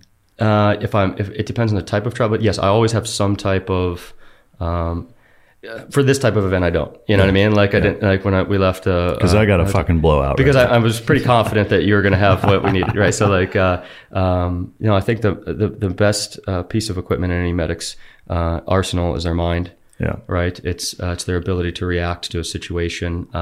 And, just like, there's plenty of things in this room that could be used as a weapon. There's also plenty of things in this room that you can improvise and use. You can pack a wound with this fucking mic sponge. Maybe with a piece of clothing or something like that, you can get it done. I got a Miller Lite tall boy that'll take care of just about anything. Yeah. Right. But if all else fails, put alcohol on it. Yeah. Fucking set it on fire. I appreciate the hell out of you taking the time to come on. You're a fascinating guy. You've done a lot of amazing things, and it's an honor to sit down with you. I appreciate you coming on. It was a true pleasure. Thank you so much. I'd like to take a quick second to shout out and thank our sponsor for today's podcast, Origin Labs and Jocko Fuel. Jocko Fuel is a great product. He's got a ton of products actually within the Jocko Fuel line. The guests and I enjoy them on the show. And outside, I take a lot of the supplements. I've got some of the Origin Lab jeans, boots, gis, and it's just all-around American industry. They do a fantastic job really re-revolutionizing American industry from start to finish. It's all American made, all American sourced. Everything start to finish is made right there in-house, and they really do a phenomenal job creating the products and fulfilling the whole ball of wax. They've been a huge supporter of the Mic Drop podcast for a while now, and I really can't thank Jocko Fuel and Origin Labs enough for the job that they do for us. And so thank you to you guys. I'd also like to say thank you to our other sponsor, Resilience Premium CBD. Resilience is excited to offer all Mic Drop listeners a 20% off discount on all products for 2 weeks from when this podcast is live using the discount code MICDROP at checkout. That's 2 words, MICDROP at checkout. I'd also like to say that Resilience is a great company that works in conjunction with Trico CBD, and all military veterans and first responders receive 35% off. Yes, that's 35% off for all military veterans and first responders, and that's through the Military and First Responders program. You just have to sign up at resilientcbd.com/military first responders discount. In terms of about Resilience, generally speaking, it's a premium CBD that I use. Again, it works in conjunction with the Tricos brand for the everyday athlete. That's www.resilientcbd.com. And Resilience was really born with the founders who are military veterans as well, personally experienced the effects and impact that CBD had on their own mental and physical obstacles. Their focus was sharper, mental stress was calmed, fitness stamina increased, and their bodies felt less pain, inflammation after super intense workouts. A lot of times most people and people are able to either wean off entirely or significantly reduce pain management therapy. This is a shared vision among the founders that this incredible supplement had not only changed their lives, but had the power to provide unbelievable benefits to family, friends, athletes, fellow veterans, and ultimately the entire fitness community. So big shout out to Resilience for their product as well as the Trico stuff. We sure appreciate their support. My pleasure's all mine for sure. And to you assholes, I want to thank you as always for tuning in show after show and continuing to give Mic Drop Podcast the support that you guys do. Without you guys, we wouldn't be where we're at. So until next time, choke yourself. And this is Mic Drop.